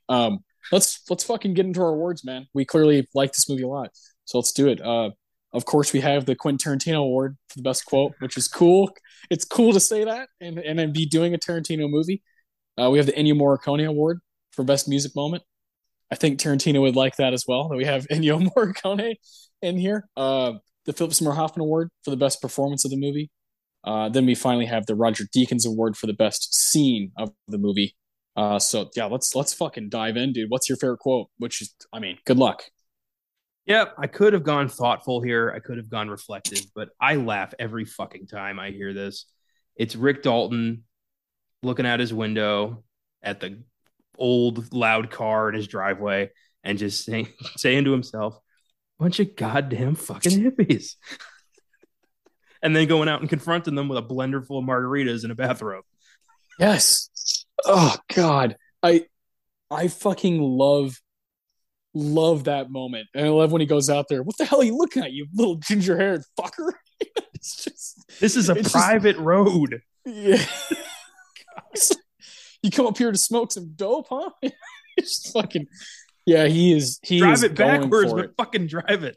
it.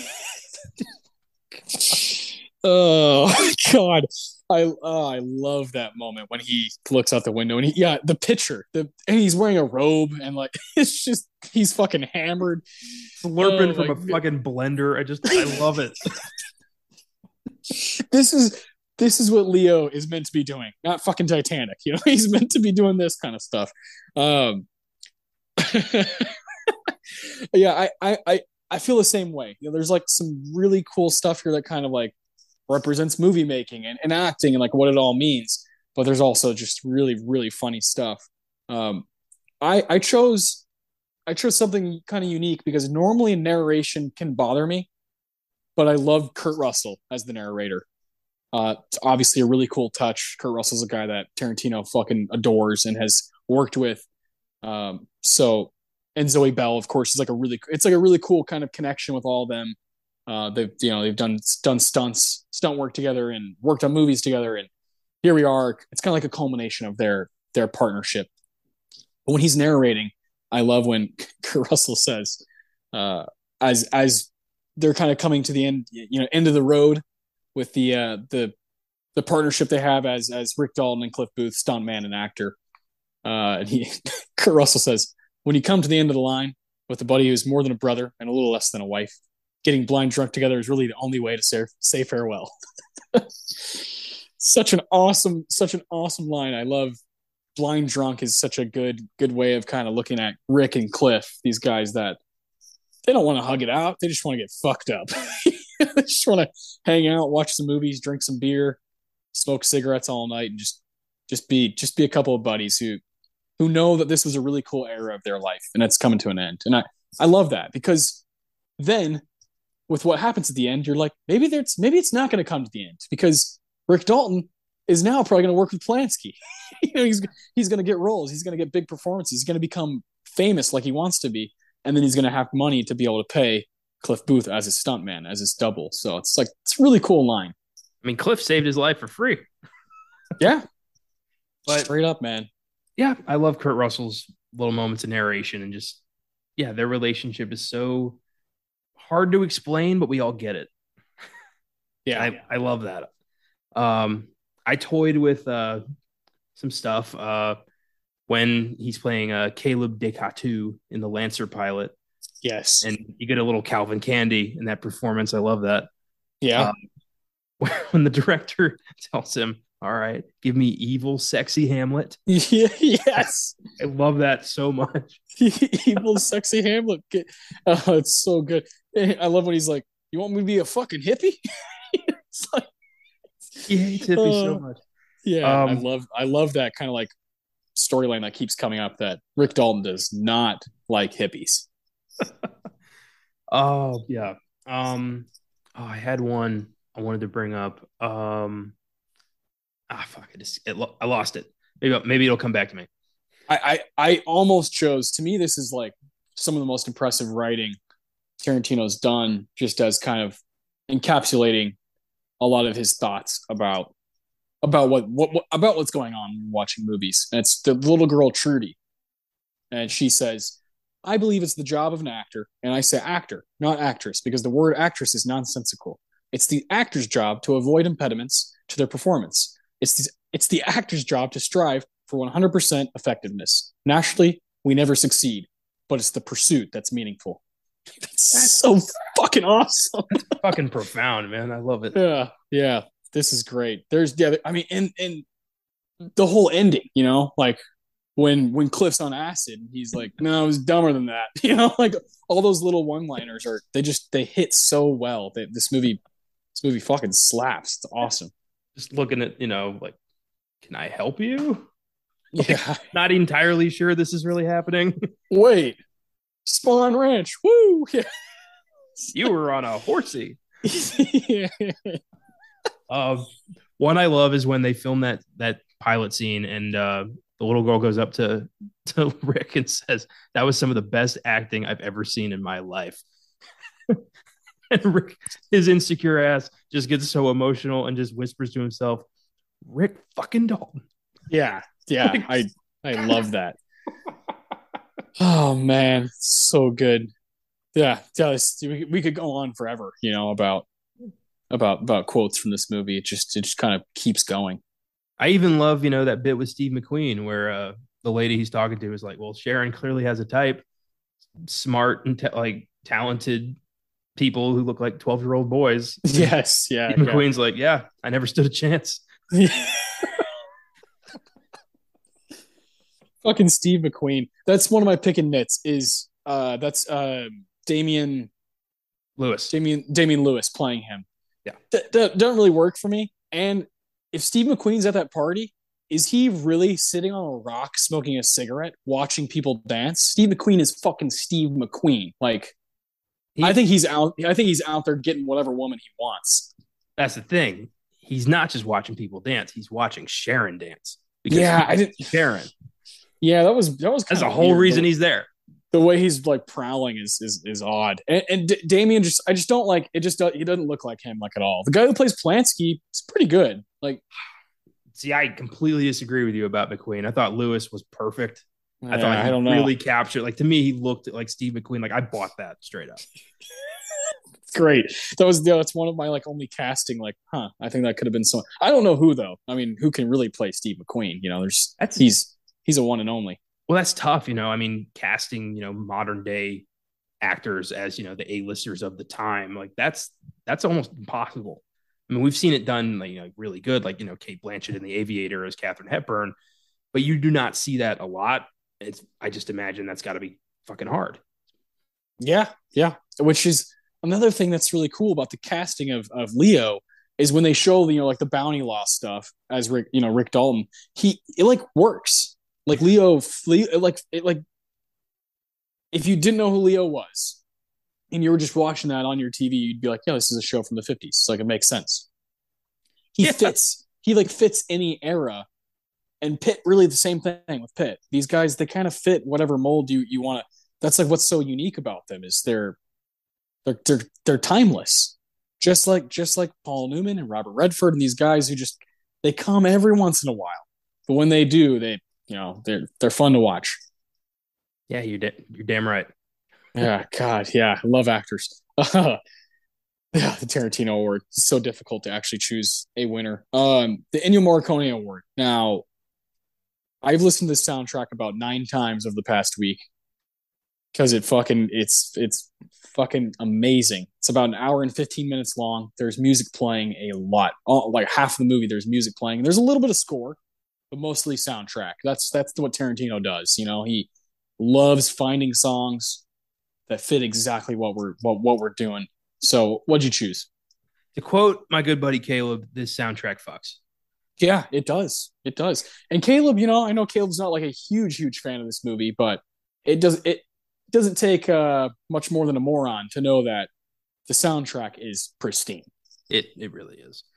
And I had to go with a moment that I've always felt was way more ominous because of the soundtrack choice. The song is Brother Love's Traveling Salvation Show by Neil Diamond. It's the scene where Cliff picks up Pussycat after running into her for, third time's a charm. And if you know what's coming, if you know who the Manson family are, if you know about Spawn Movie Ranch, if you know all that shit, you're like, do not get in that fucking car. Like, you're like, I thought the first time I saw this, I thought that like we're gonna lose Cliff at the movie ranch. Yeah, I definitely thought that because it's late. It's late in the movie. There's only like there's this movie it's 2 hours and 40 minutes like flat, and that's about like at the hour 40 mark is when he actually gets to Spawn Ranch, and you're like, yeah, he's dead. Well, and Tarantino's never had a problem killing off the lead actor in the middle of the movie. Correct. So, I mean, just look at Pulp Fiction and Django. Yeah, exactly. But the song is, it's so upbeat, and it's this fusion of, 60s free love and, hippie anarchy murder that kind of all happens at once. And I love the Neil Diamond song kind of reinforces both sides of that. It's because it's a song about, a traveling, church and, but, has this love connotation to it. But at the same time, it's this, kind of shady organization. So I love the song choice. And yeah, it just works. Yeah, that's a great pick. I love how you can read into his soundtrack choices, the needle drops, you can kind of read into them. Yeah. With the amount of work he puts into these, no song is a second choice or an accident. Like every little moment was chosen for a reason. Yeah. Yeah. I love the I was listening to Tarantino talk about how he kind of molded this soundtrack, how he picked. And he said the most interesting and intense thing he did was on YouTube. There's these hours and hours of radio like DJ patter where there's just try the new root beer mug, like that kind of stuff. That's like my favorite stuff in this movie when it's just random shit playing on the radio. Um, it's like that's like my life. There's always something I'm like listening to or watching. TV's always on, the radio's always on, podcasts are always on. I'm always consuming. That's like one of my flaws as a person. I cannot stop consuming. It's very hard for me to just like sit and be like, what did I do today? And just like be pensive. I Well, don't do that. that's what we're doing right now. Like this is you being pensive. So like Okay. I don't see your constant like consuming as a flaw. I definitely do just because sometimes I'm like, do I know who I am? I'm just always like Tarantino, Paul Thomas Anderson, Spike Lee, Jean-Luc Godard, Fellini. Just like I have to eat everything up, and I won't stop. That's good though that it's not a problem. But I love all that stuff. It reminds you, those little commercials remind you of, even if it's a commercial, even if it's an ad, like we always just have shit on, always, constantly, and that's always been the case. Well, I love that Tarantino kind of mixes, real history with some of his own bullshit. And you don't really notice unless you're paying attention. Like early on when Rick has his meeting with Schwartz, Yes, little Al Pacino yes, action. Love that. yeah. He's listing the TV shows he's, been working on. And he did a, Ron Ely Tarzan, and he did a Green Hornet, and he says he did a Bingo Martin. Bingo Martin's not a real TV show. A Green Hornet, yeah, Yeah. FBI, that was real. Combat, that's real. But Bingo Martin, Tarantino pulled out of his ass. yeah, yeah, Like that's I looked it up. I'm like, I wonder, Bingo Martin, who's Scott Brown? Let's look this up. They don't fucking exist. yeah. Is I kind that of felt like awesome? I felt like I'd fallen for it. You got punked, yeah. I did. For a moment, I'm like, he got me. That's great, isn't that? I have no problem being punked by Tarantino. I'll keep being punked. I love that about him. I think he's making sure you're paying attention as like a dedicated viewer. He's like, are you really watching my movie, or are you just another person, another fucking guy who's just, yeah, Brad Pitt was great. We're I, like really, you're really trying to figure out what is his goal here. I bet that's exactly what he's fucking doing. He's weeding out like his idea of like true fans, and it's kind Yeah, of fucked up, but I get it.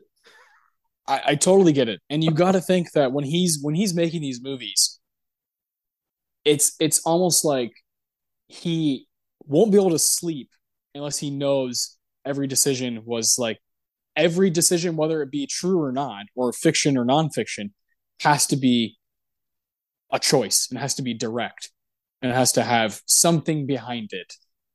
Otherwise, he's like, why would I make the movie? Like, if I can't make a decision every split second, then like, what's the point? I've always loved that about it. I've always loved that attention to detail, and his vision is so far beyond like I think most human brains like can't reach that far. A lot of people will have like tons of cameras on different angles. He uses one camera because he knows like exactly what he wants. This is the shot. Whereas like he's talked about his admiration for guys like Tony Scott or Brian De Palma, who are like, I'm gonna have 13 cameras on one scene just in case I miss something. Tarantino's like, I didn't miss anything. I know exactly where I want to go with it. That's fucking awesome. There is so much ego behind that, but Fuck yeah. Fuck it's yeah. it's fucking earned at this point. It's like if you make that many masterpieces, like yeah, how do you not think you're God's gift to cinema? Yeah. I don't really care. I don't really care because I've been listening to him more and more because he's starting to like be on more stuff and be more open to the public. And he's definitely he's winding down. He's winding down his actual directing career. He's gonna, he has a child now. He's moving to a different stage of his life for sure. And I respect that he's kind of out there now and kind of like sharing more of his secrets and sharing more of like his techniques and what he does. And so I've been eating that up. Any podcast I see him on, I'm like, fuck yeah, I'm listening to that. Him and Roger Avery are all over the place now, and like that's pretty special. If you're a cinephile, that's stuff you can eat up. Earlier today, I saw he declared Jaws the greatest movie ever made. Oh yeah, Yeah, he says stuff so definitively, and I'm like, I want to be like that. He's I like, know it's no, he's like, no, almost like this he this has is spoken. yeah, yeah. He said multiple times over his own movies. He's like, Social Network is the best movie of the 2010s. He's like, and if you think differently, you're wrong. you're you're like, what? This guy's fucking insane. He's literally telling you like this is the greatest movie of all time. Not what do you think the greatest movie of all time? It's like no, it's this. It's not an opinion based thing. Like it's this. I am the dictionary. Yeah, like I'm the ruler, and I almost don't care because I'm like, this guy's seen so much, and he cares so much, and he can recall things. I was listening to him talk about movies from 1987, and he's seen uh what's that Spielberg movie, Empire of the Sun? Yeah.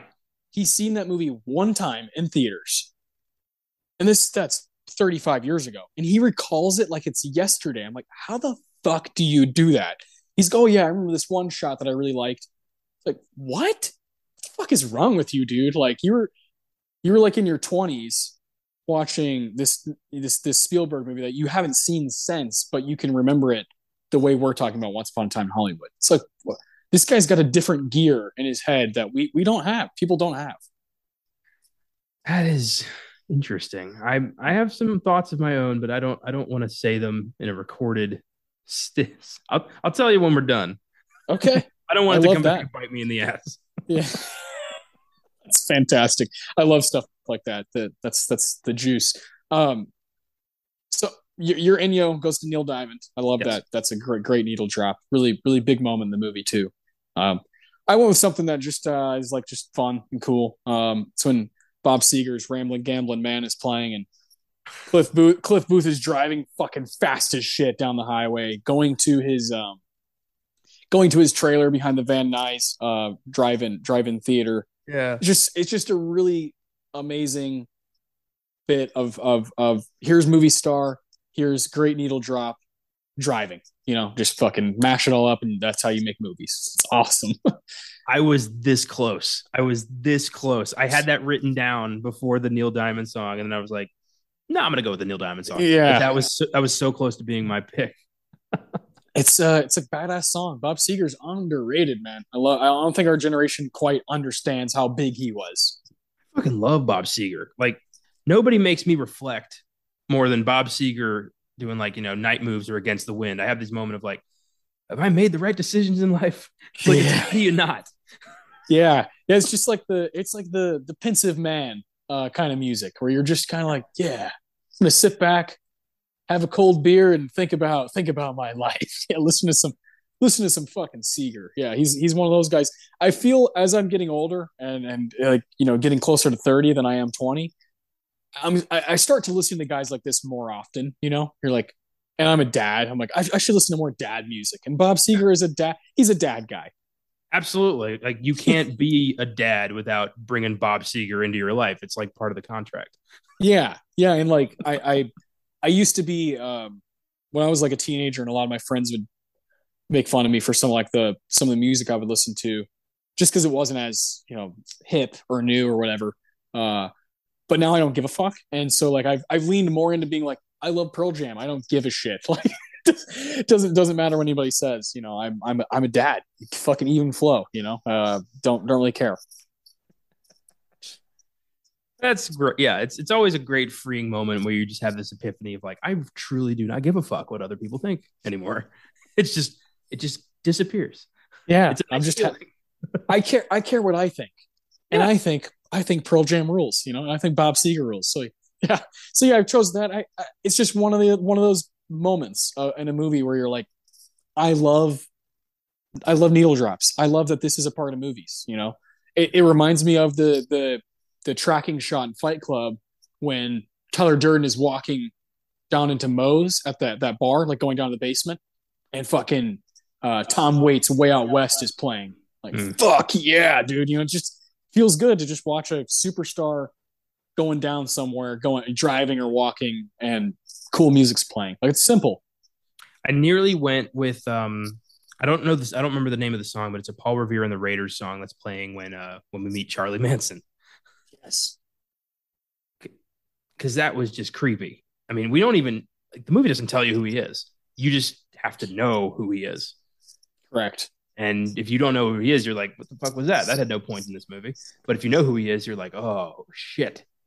And the song is so cheery, and he's looking for Terry, and you're like, that's the fucking reason he attacked this house. It's a rewarding moment, but also just really creepy. And that guy in that brief bit was like really good as Manson. He later would play him again in Mindhunter, which is really cool. Yes. Yeah, that was good casting. Like that, he looked like him, had the same kind of weird shit-eating grin that's like, ugh, gross. Like that's a crazy moment. I like that because you also get a really cool quote from Margot Robbie, from Sharon Tate. She's like, "What's wrong, Jay? Like, are you scared of me telling Jim Morrison you like Paul Revere and the Raiders? Like, are they not cool enough?" That's a cool like look into late '60s like pop culture and like what people thought was cool and what wasn't.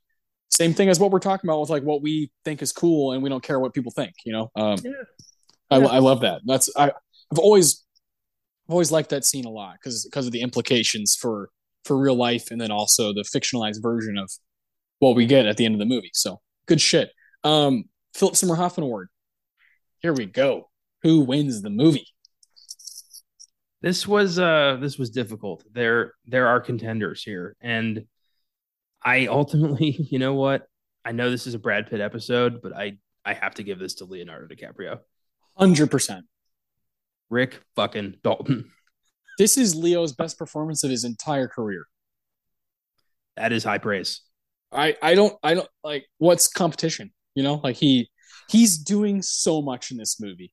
And he this never happens in Tarantino movies. He improvises.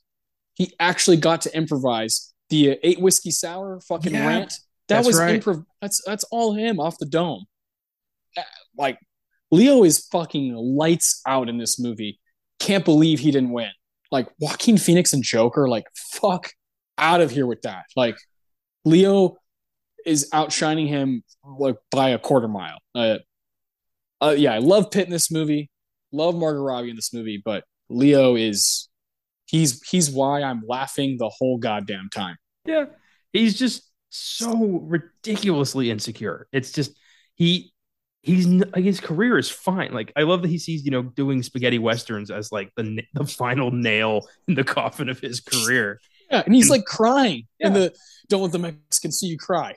He's like, oh, God damn it, I gotta do goddamn Italian movies. It's like, what's so bad about that? I gotta do fucking goddamn Italian movies. I love Cliff just like, what's the problem? Like, yeah, who cares? We get to go. Yeah, we get to go to Italy, hang out with like supermodels. What are you talking about, man? Oh yeah, it's just like when he's talking about when he's telling Trudy, yeah.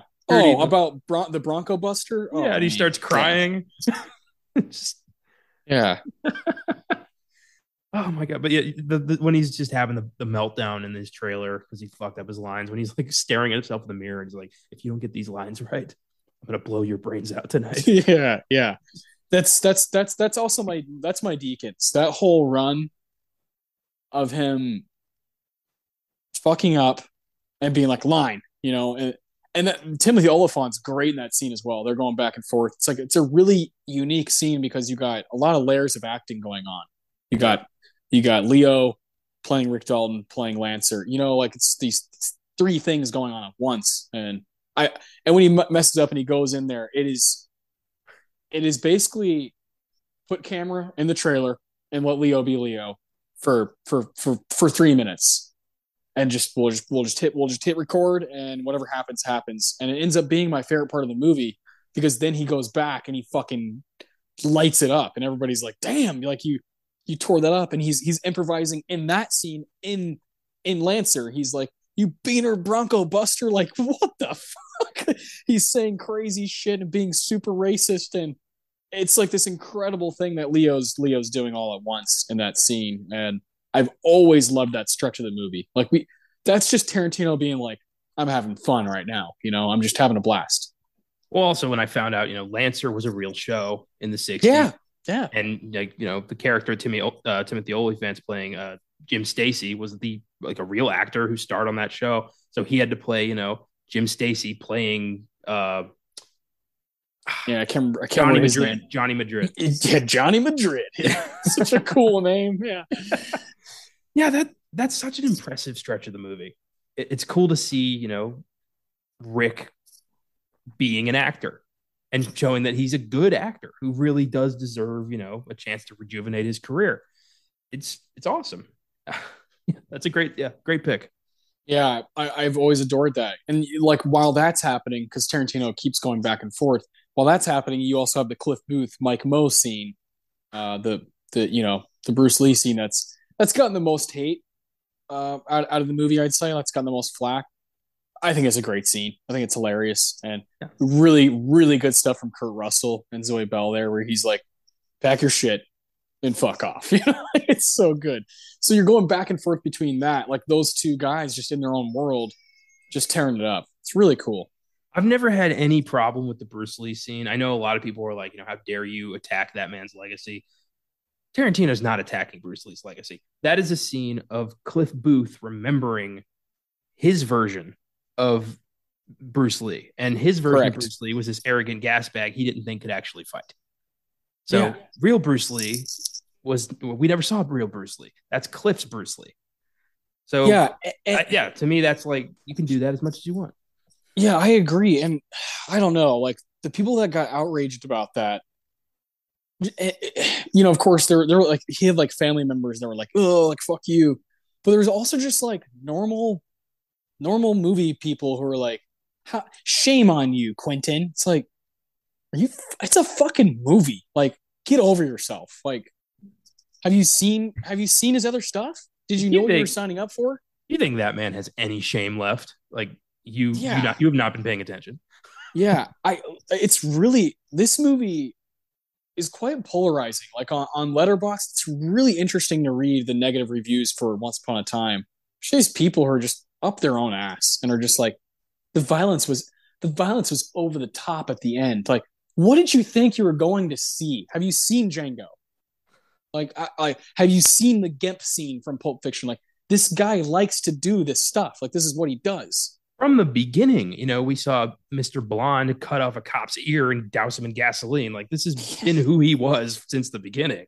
Yeah, like, God, fuck off. I can't stand that. I can't stand when all of a sudden, because of like the cancel culture we're in, and everybody being on Twitter and fucking having their own, they can put their own thoughts out there, and there's no fucking rules about it.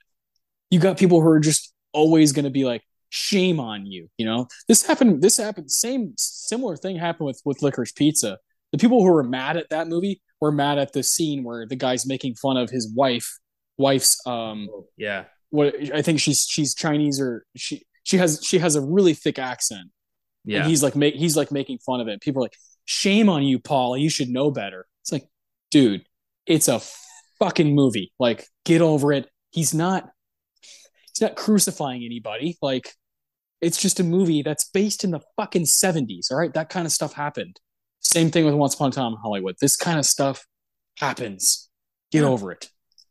I mean, I think the violence was totally justified. I wanted to see these fuckers die.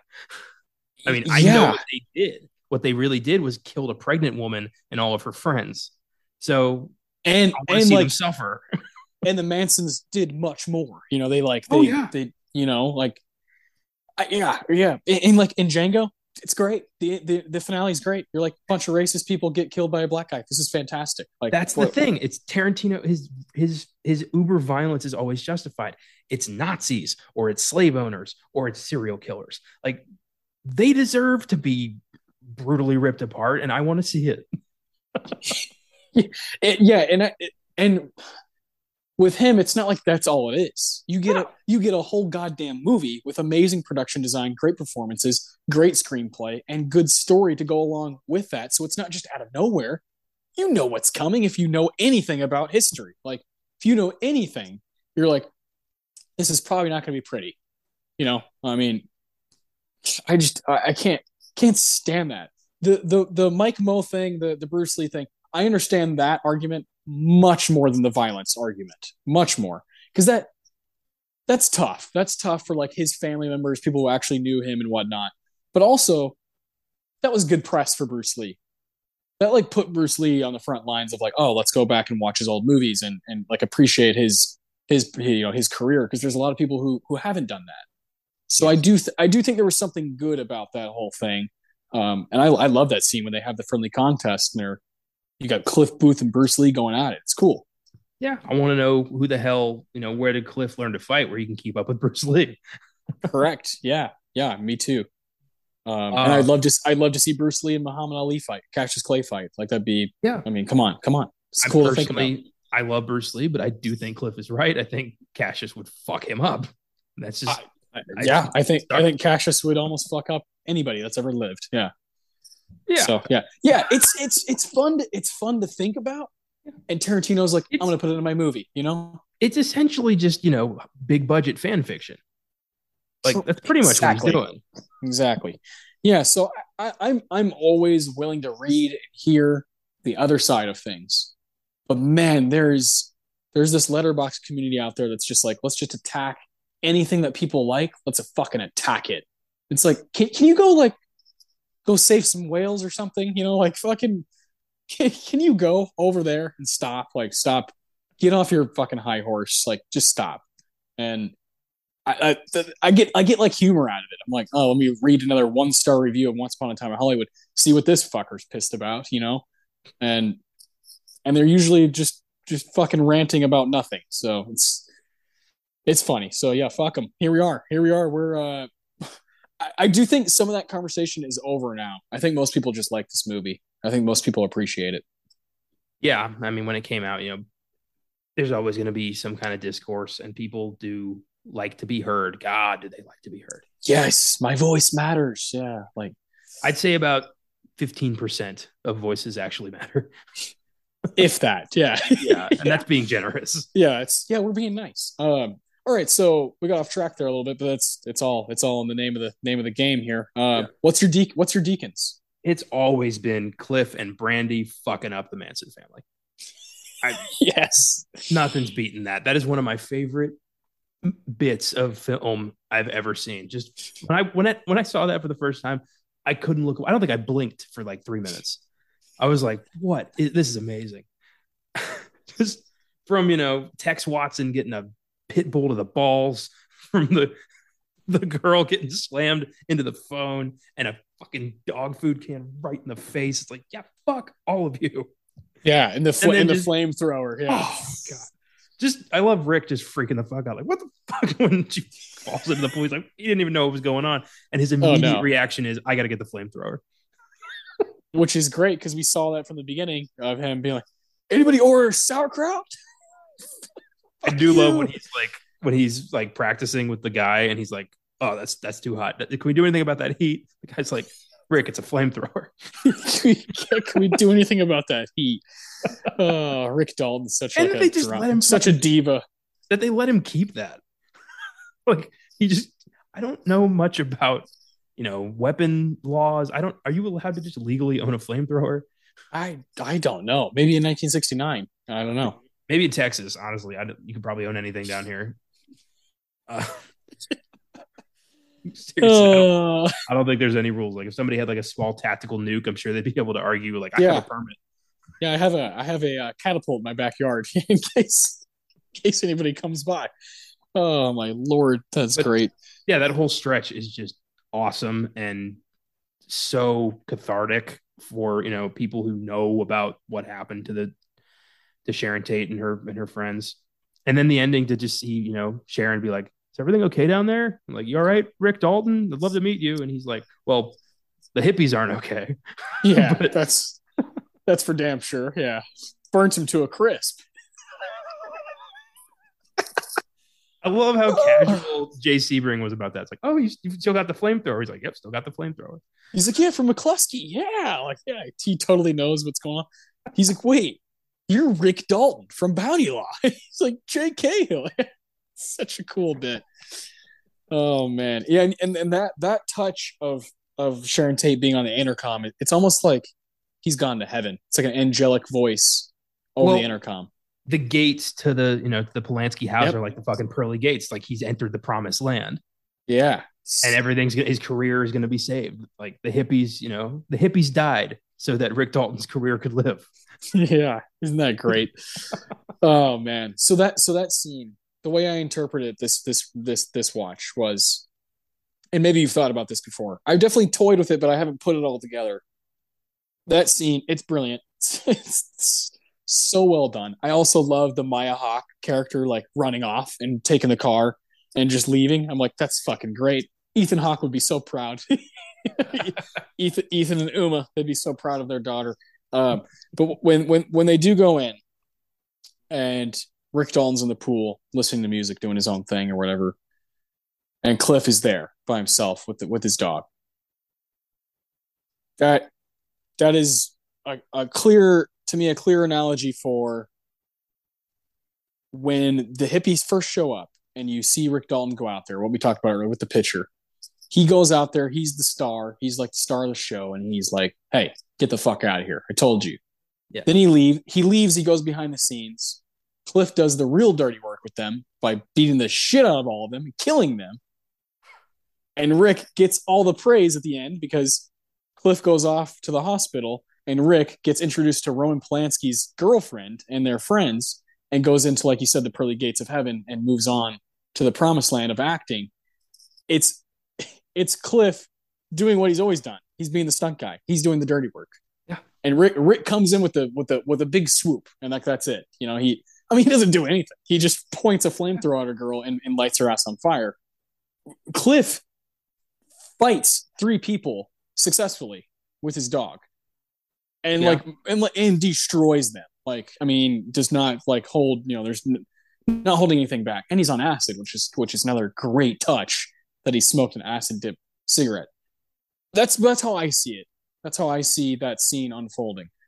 One of the more interesting things I've read is that the movie sort of comes to an end when Cliff goes to walk the dog and smokes the acid dip cigarette. And he envisions what would happen to the people that he ran into at the Spawn Ranch. That's all imagination. It's his violent tendencies coming out, because that's what happens when he envisions what happens with him and Bruce Lee is like his version of this violent thing that happened.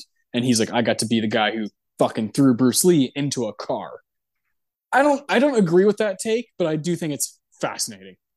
That it's interesting, but it falls apart when Cliff leaves and Jay Sebring's aware of what happened and him and Rick are talking about it. Exactly. The neighbors coming in. By that logic, it would mean that it's Cliff Booth's and Rick Dalton's dream. That it's an imagination of both of them. And only one of them's on acid. Yeah. Yeah. This isn't a shared trip because Rick's not tripping. Yeah. Yeah. I love the idea. I love when Cliff is like waving his finger and he's like, oh, whoa.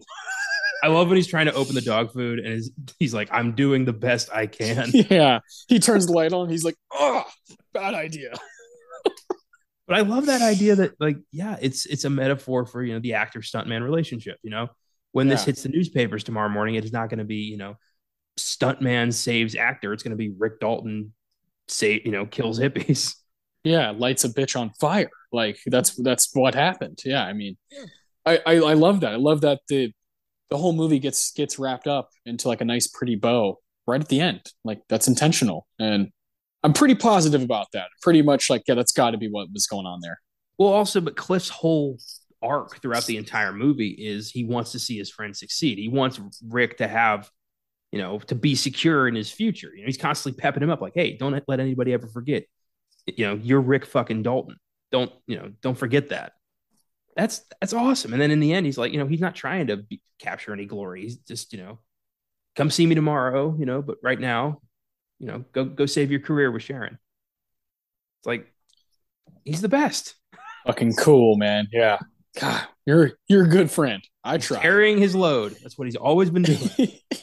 Yes. Oh, it's brilliant, man. What a great movie. Are there any other scenes that like would be second place for you? The entire Spawn movie ranch scene is so fucking tense. And the first time you see that, you do not know what is going to happen. Anything could, like the other shoe could drop at any moment. Yeah. It's so good. It's so well done. Dakota Fanning, refusing to let him in the house to see Bruce Dern. George. Yeah. And then actually, like, it is true. He's blind. He's sleeping. Like, I love that. Like, you think he's dead the whole time. And I think I was supposed to be Burt Reynolds, right? Yeah. Then he passed away. Yeah. Yeah. I'm always happy to see Bruce Dern, though. Soldier's Way saves the day. Yeah, yeah. It's about a 9 out of 10 on the tension scale there, Rue, which is true for that scene. It's about a 9 out of 10 on the tension scale. Oh my God, tipping at 9.5. Yeah, yeah, it's moving, Rube. Yeah. And then Uh, just, Cliff like going to, to the car and finding his tire's been speared by that half naked asshole. The guy's like, fuck you. And yeah. just one punch and he's in the fucking air. I love that. So badass. Yeah, fix it. Yeah. Can I wipe my Uh, nose? No. yeah, yeah. It's a brilliant scene. That's Brad Pitt being like, I could take on all fucking 90 of you, and I don't give a shit. He's Cliff Booth is like, let's go. I'll walk into danger any day. And I love when he says, I've escaped prison many times, and I'm not gonna let a piece of poontang put me in. This is not the day. So good. I always love that Uh, little line where like she gets there and like her friends are like, we love pussy. And he just goes, yes, we do. yeah. Such a That's a great line. Yeah, we do. Yeah, Lena Dunham. Like, what the hell is she doing in this movie? There's just so many motherfuckers in this movie. I mean, Austin Butler is now like one of the most famous motherfuckers on in the movie world from being an Elvis, and he plays a guy for like 8 minutes in this movie. Yeah. Tex Watson, the bad guy. Yeah. No, it was dumber than that. I'm the devil, and I'm here to do the devil's work. I love when later Cliff's recounting it to the cop. He's like, he said he was the devil and he was here to do some devil shit. That's not verbatim. Yeah. Oh, that's such a good line. Yeah, I feel like we could go on forever. I feel like this is one of those movies where we could go from minute one to the very last minute of the movie and just talk about every little thing that happens. Like it's that kind of a film. Just attention to detail is amazing. Performances are amazing. The writing's amazing. So yeah, this is great. I love when we get movies like this where there's so much to just kind of dig up and kind of bring to the forefront. It's great. And there's fucking 10 nominations here to go through. So we'll try to whip through these. There's two winners, but production design and best supporting actor. The other eight are just nominations. So we'll kind of go through these, starting kind of from the back. Let's see. Could always save best picture kind of for later because I definitely think that's a cool conversation to have. We've both seen all of these movies, so Yeah. we can talk about a lot of these categories, and have a real opinion about it. Like last week we did Roger Rabbit. There were a couple categories where we were kind of like, yeah, I don't really fucking know what to vote here because it's just we were both going Die Hard and Roger Rabbit, the whole way. This ceremony is different. So let's start with sound editing. All right. Sound editing. Gotta scroll pretty far here for this one. Let's see. I love this ceremony, man. This is like one of my favorite movie years of all time. Yeah. Oh, yeah. All right. Yep, seen all five of these. Here we go. Sound editing. The winner, Ford versus Ferrari. It beat 1917, Joker, Once Upon a Time in Hollywood, and Star Wars: The Rise of Skywalker. This is tough. I mean, Ford versus Ferrari. I mean, you get it. You're using automobiles the whole movie, so I get that. I get 1917. That is an impressive war movie. This is it's. I think it's probably a toss up between those two for best sound edit. But this is hard. I mean, the sound editing in Once Upon a Time is pretty tedious. Well, it's the little stuff like the, 60s commercials and things like that. Like all that counts. Uh, but Ford v Ferrari, I do get it. Those races sound sublime. Yep. Yeah, I'm okay with Ford v Ferrari taking this one. Yeah, it's one of those like, oh yeah, this movie's kind of like made for those technical reasons. So I totally get that. I don't really get why Joker's there. Neither do I. Neither Star do Wars, I. I get. Star Wars always gets some technical stuff. Yeah, and that's fair. But yeah, I don't think either of us are big Joker fans these days. We just kind of like as time's gone on, I'm just kind of like I'm indifferent. I don't really care. I like Taxi Driver and I like The King of Comedy. I don't need a hybrid. Yeah, yeah. And I don't need a musical sequel. Like I really don't need that. And it's like coming out in 2 years. Like just save it for later. I don't feel like hearing about it now. Best sound mixing. This one makes sense too. The winner, 1917. Yeah. It beat Ad Astra, another Brad Pitt movie, Ford vs Ferrari, Joker, and Once Upon a Time in Hollywood. I get this. I mean, pretty impressive stuff in 1917. Yeah, that movie is a technical marvel and a very brilliant film that I I'm glad made a splash. Definitely. I think most people thought 1917 was going to win Best Picture going into the night. The thing about this ceremony though, there's so many fucking hammers that it really was pretty unpredictable. Yeah, it's kind of like 2007 with No Country and There Will Be Blood going against each other. It was an actual race. We didn't know. The following year, most people had Nomadland penned for like, yeah, that's gonna win. This past year felt like a true race. Coda and Power of the Dog felt like a true race that people were kind of unsure on what was going to happen, and the odds kept changing as the weeks were going by. So I love when that happens. But 2019 just happened to have like four like holy shit movies, and that's fun. We'll talk about that soon. Um, Costume design.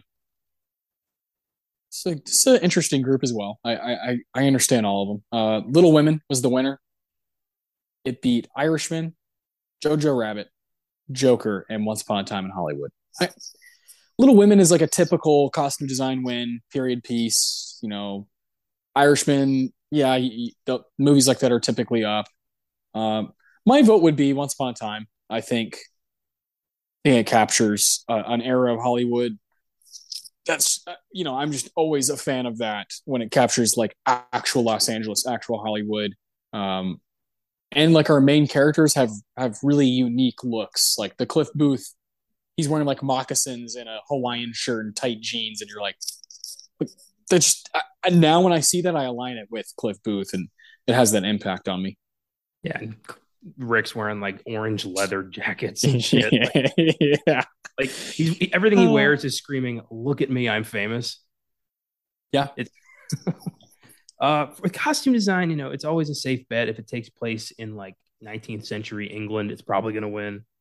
Yes. And with movies like The Irishman and Joker, like you need more than just like a nice pressed suit to impress me with costume design. Yeah, yeah, So I would give this to Once Upon a Time in Hollywood too.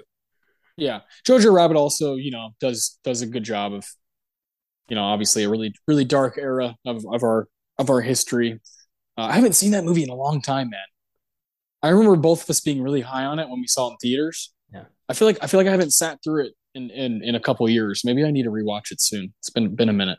It's hard to, it's hard to watch a World War II, dramedy knowing Yeah, what's going to happen. yeah. It's like a satire. Yeah, you're like, It's funny, but the places it goes, are hard to go to sometimes. especially with ScarJo's character. Yeah, Mm. really tough storyline. Yeah. Best cinematography. There we go. Mr. Roger Deakins took the win for 1917. He beat Rodrigo Prieto for The Irishman, Lawrence Sher for The Joker, Jaron Blaschke for The Lighthouse. We love that movie here. And Robert Richardson for Once Upon a Time in Hollywood. Yeah, I mean, for me, oh, this is tough. I I would take away Joker and Irishman pretty quickly, and then I think it's kind of a three-headed monster here. It's really hard to take anything away from what Deakins is doing in that movie. But goddamn, Once Upon a Time looks so pretty. And Yeah, and and the lighthouse is there's nothing like the lighthouse, but I think I got to go Deakins here. I do too. I've talked a lot about how impressed I was by 1917, especially the cinematography. But like you said, there is nothing like The Lighthouse. That movie is like it is just itself. So I would have been comfortable with that one taking a win too. Yeah, yeah, I know what you mean. That's kind of where I'm at with it. It's cool to see Deakins get wins because he's been doing it for so long and just is one of the best guys we have in that field. So yeah, it can't really take much away. But I wouldn't have been mad had he lost to Robert Richardson. Um, Best original screenplay. Here we go. Got some stuff to say here. Parasite won this award, Bong Joon Ho, and this is when we were like, holy shit. We watched the ceremony together, and it was like, wait a minute, He takes that, then he takes Best Director, and you're like, um, is this movie about to win? Is this movie that has no performance nominations, which is fucking stupid? Is this about to win the big award? And one of my favorite Oscar nights of all time. It beat 1917, Knives Out, Marriage Story, and Once Upon a Time in Hollywood. Um, I, I'd go Once Upon a Time for this one. I love Parasite. It's so hard when two movies that I really respond to come out in the same year. Uh, I just I don't know, man. The amount we just talked about, how many great quotes that wrap up like what movie making is and what it means to be an actor and a director and a person who contributes to Hollywood and to Los Angeles and to what we know as the movie world. Like Tarantino did such a good job of that in that movie. I'd have to vote for him. Bong Joon Ho is a close second. Noah Baumbach close third. Yeah, these are some hammers. This is a it's a great category here. Um, as much as I do love the screenplay to Once Upon a Time in Hollywood, Parasite gave me something truly new that Yeah, I'd never seen before, and it pretty much introduced me to Korean cinema and was so brilliant and deserving that I'm so glad that won. yeah. It is so unique and such its own kind of beast. We have seen movies that are an ode to the old Hollywood, the golden age, but a movie like Parasite just doesn't come around. It just does not. You do not get Parasites every year. It's not happening. So yeah, I get that for and Ryan Johnson. Knives Out's a solid screenplay as well. The the 1917 screenplay is pretty thin, right? It's not like a screenplay based movie, but what is said is pretty profound.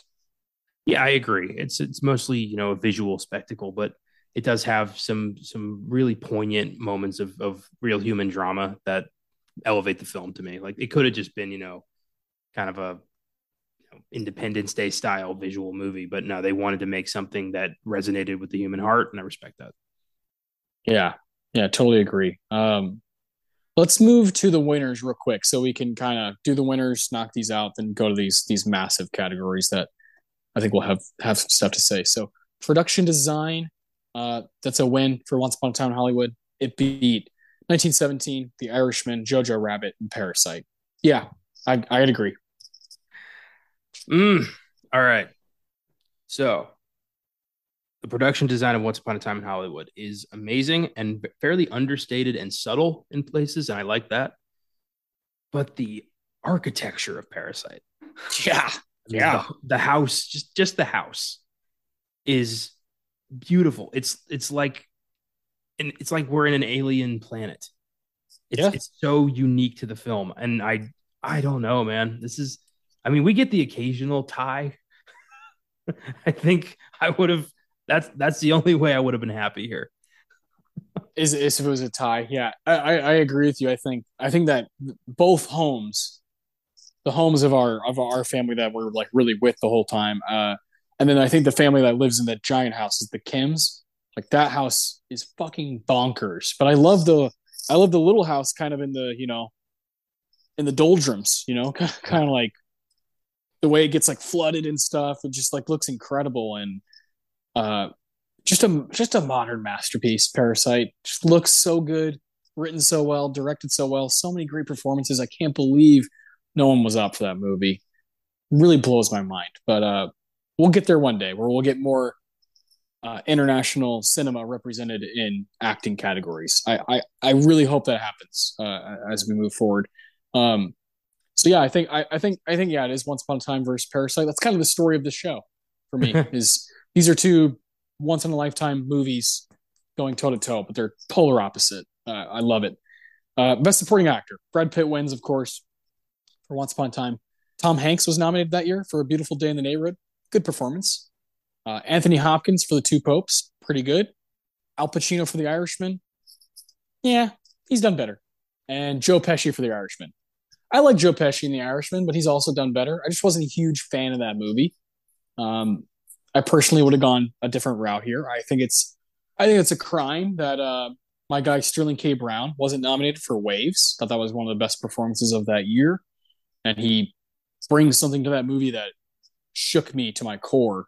So I really wish he took one of those spots, but nobody's taking this from Brad Pitt. Nobody. Yeah, I agree. Somebody I would have put up is John Lithgow for Bombshell.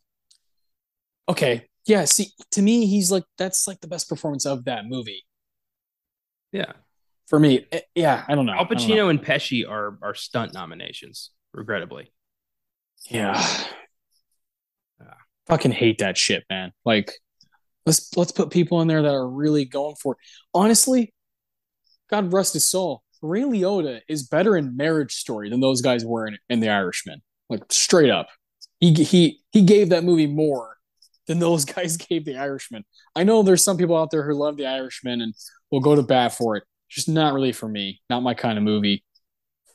The de aging thing completely took me out of it, and I didn't think these guys were really going for it. And that's frustrating when you're watching a Scorsese movie with the old gang. The gang's all here. Like, why isn't this better? well, I reiterate, if your movie's going to be nearly 4 hours long, like you better impress me. Yeah, you better bring the thunder. Yeah, Yeah, yeah, I, you. I wanted so much more from The Irishman. Me too. Our expectations were quite high, and they were not met. So those are the two that Once Upon a Time got wins for supporting actor and production design. Now there's three more categories I want to look at: best actor in a lead role, best directing, and best picture. So best actor, just this bothers me. Joaquin Phoenix wins for Joker. Antonio Banderas was up for Pain and Glory. Leonardo DiCaprio for Once Upon a Time in Hollywood. Adam Driver for Marriage Story, and Jonathan Pryce for The Two Popes. I I think I like all four of those better than Joaquin Phoenix and Joker. That's just me. I don't know about you. I think he's good. I appreciate the commitment to the role, but this does feel like hey, it's Joaquin's turn Oscar. Like he should have gotten it for The Master or for Gladiator, I think. Like this wasn't the right movie. Yeah, Freddie Quell, The Master, is his best stuff for me. Like he's like frighteningly good in that movie. And like Joker, I just don't think he's getting enough stuff to work with. Like I think he's doing a lot with what he has.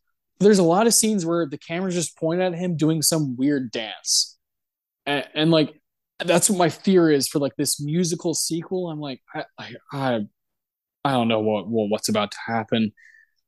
I wish Joaquin was doing other stuff. Personally, I I do think he's great. I am not yet convinced that that movie's actually going to happen. I think Joaquin's going to bail because of controversy or there's too much spotlight on WB now because of all the shit they've been doing. So I don't think Joaquin's going to stay with that. He seems like the kind of guy to avoid any kind of spotlight. That would be great. I would be totally okay with that. Now, would you have to me the guy that should be up for Parasite is the guy who plays the dad, Kang Ho Song, right? He's just fucking incredible. We've seen him in some other stuff. Like he's really good in a Host, another Bong Joon Ho movie. He's really good in Sympathy for Mr. Vengeance. Mm. I like love that guy. I think he's great in Snowpiercer. He's definitely a Bong Joon Ho staple. Would he be up for supporting or lead? He'd be up for supporting for me because Yeah, the son is like the movie is kind of through his eyes. that's totally fair. I think Kang Ho should take Pesci or Pacino's spot. Yeah, for sure. Yeah, that's the guy that's my favorite performance from Parasite. The dad is so awesome. Yeah, absolutely, man. I But haven't seen Pain and Glory, so I can't judge Antonio Banderas here. he's great. I think you really like that movie. Good old Pedro. That's one of the first times I was like, oh, this is a foreign language movie with a guy like Antonio Banderas leading it. And then I found out, oh, he's been in a bunch of his movies, and they like work together for decades. I've yet to dig into Almodovar. I've got to do it, especially I'm about to do a thesis on Hispanic representation in film. There's some directors I got to fucking look at. Yeah, and he's so fucking relentless, and like he's got movies that he just doesn't care. He'll show anything. He'll film anything. He'll get wild with it, just go crazy. And I've responded to most of his stuff that I've seen. And Pain and Glory is kind of like a movie about him. Like Antonio Banderas is playing a version of him. So really like that performance. But it's not as good as Leo. It's not as good. This is Leo's Oscar. To me, it's Leo number one, Adam Driver number two. I think Driver's doing like a classic thing here where it's like, holy shit, that guy's doing what like movie stars do at some point in their young career, where they just show what they got. They show what kind of juice they got, what they have in their bag. And I think Adam Driver did that in Marriage Story, and now we're going to see it kind of keep going with his career. But this is Leo's best performance for me ever, and to not reward him for it, like really bothers me. Like I like what he's doing in The Revenant, but this movie, there's just something about what he does as Rick Dalton, all the layers that he goes through, and the improvisation. Like he's amazing in this. I think it's going to get forgotten over time how good he is.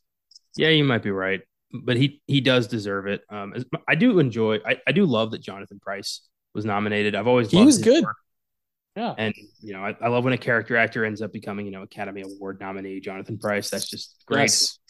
But yeah, Leo should have taken this. That would have been really cool. It would have been awesome if Joaquin swept every other award and then Leo gets the Oscar.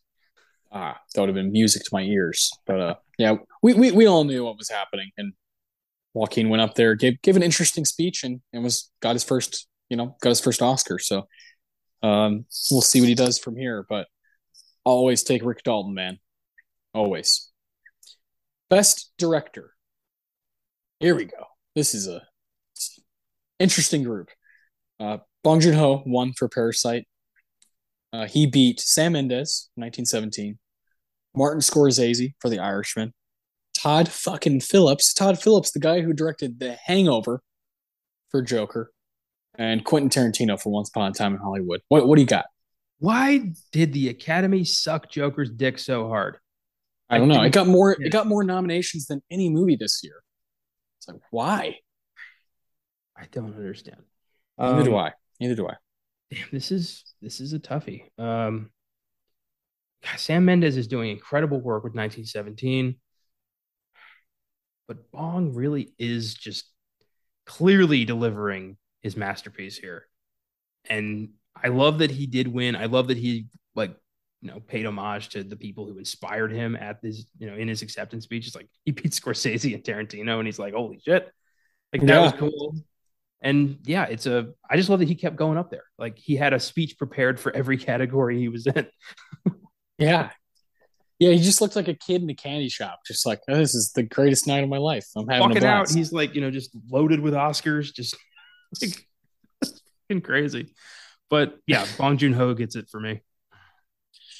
Yeah, he does for me too. Now, this is where I think Parasite it beats Once Upon a Time, beats Tarantino. Is I do think that overall the direction of Parasite and what it accomplishes, where it goes, where it takes you, as far as like the social commentary and what the story means and how it is very applicable to a lot of our lives. When we look at what class we're in and how much money we make and what fucking tax bracket we're all in, like Parasite matters for like those conversations. And I think Bong Joon-ho like took it to really cool places, and it's a complete genre bender. There's a time where you're like, it's like Michael Myers is all of a sudden on the screen, and he's got a knife and he's stabbing people, and you're like, where did this come from? And then there's times where it's like hardcore drama, like family drama, and there's major thriller things going on. So I love that about Parasite. It's taken everything. What takes it for me though is the way Bong Joon-ho is able to literally change the style of the movie. Yeah. At will like that. Like when it becomes a horror movie, it suddenly feels and looks like a horror movie. When it needs to do drama, comes drama. When it's comedy, it morphs into a comedic style. I don't know how he did that, and I've never seen it outside of this movie. It's fucking genius. Yeah, and everything he said about making this movie was he's like everything was on the fly. Like they just did everything on the fly as things were going. They so it's like he's just making these he's just adapting. And he thought this was just going to be another movie, like another movie under his belt. And it ends up being this is going to be the movie he's remembered for. Like by pretty far. I love a lot of his work. I think Okja's like really pleasant watch, right? I think there's some great stuff going on there. I'm a huge fan of Host. That's probably my favorite of his movies, where it's just a fucking monster movie. But Parasite is this ingenious work that everybody's going to remember him for. It's going to be talked about for, I think, like hundreds of years. Yeah, you're not wrong. This is, I mean, it was swooped up immediately by the Criterion Collection. Yeah, It's going to be taught in schools. It's going to be remembered as one of the greatest films of all time. yeah. My favorite change in the movie is when the family, they're all hanging out, doing their thing, and the maid comes back, and it's raining, and she just looks scary as fuck. You're like, it's not her fault or anything. It's just the way the rain is, and just the moment. They all think they're safe, and they're hanging out in this house, and no one's there. They're like, look at this fucking giant house we have. We're poor, but we're living like kings right now. And she comes back, and they have to like make up a whole thing on the fly. And that's clearly when the movie just changes direction completely, and it's seamless. When they go down to the basement and they see her fucking leaning against the wall with her feet up against the wall and her hands, and they're like, what are you doing? It's so creepy and so well done, so well shot. It's making me want to watch it right now. Like that's how I feel when I go into Parasite. I'm always reminded of, like, man, it gives me chills just thinking about it.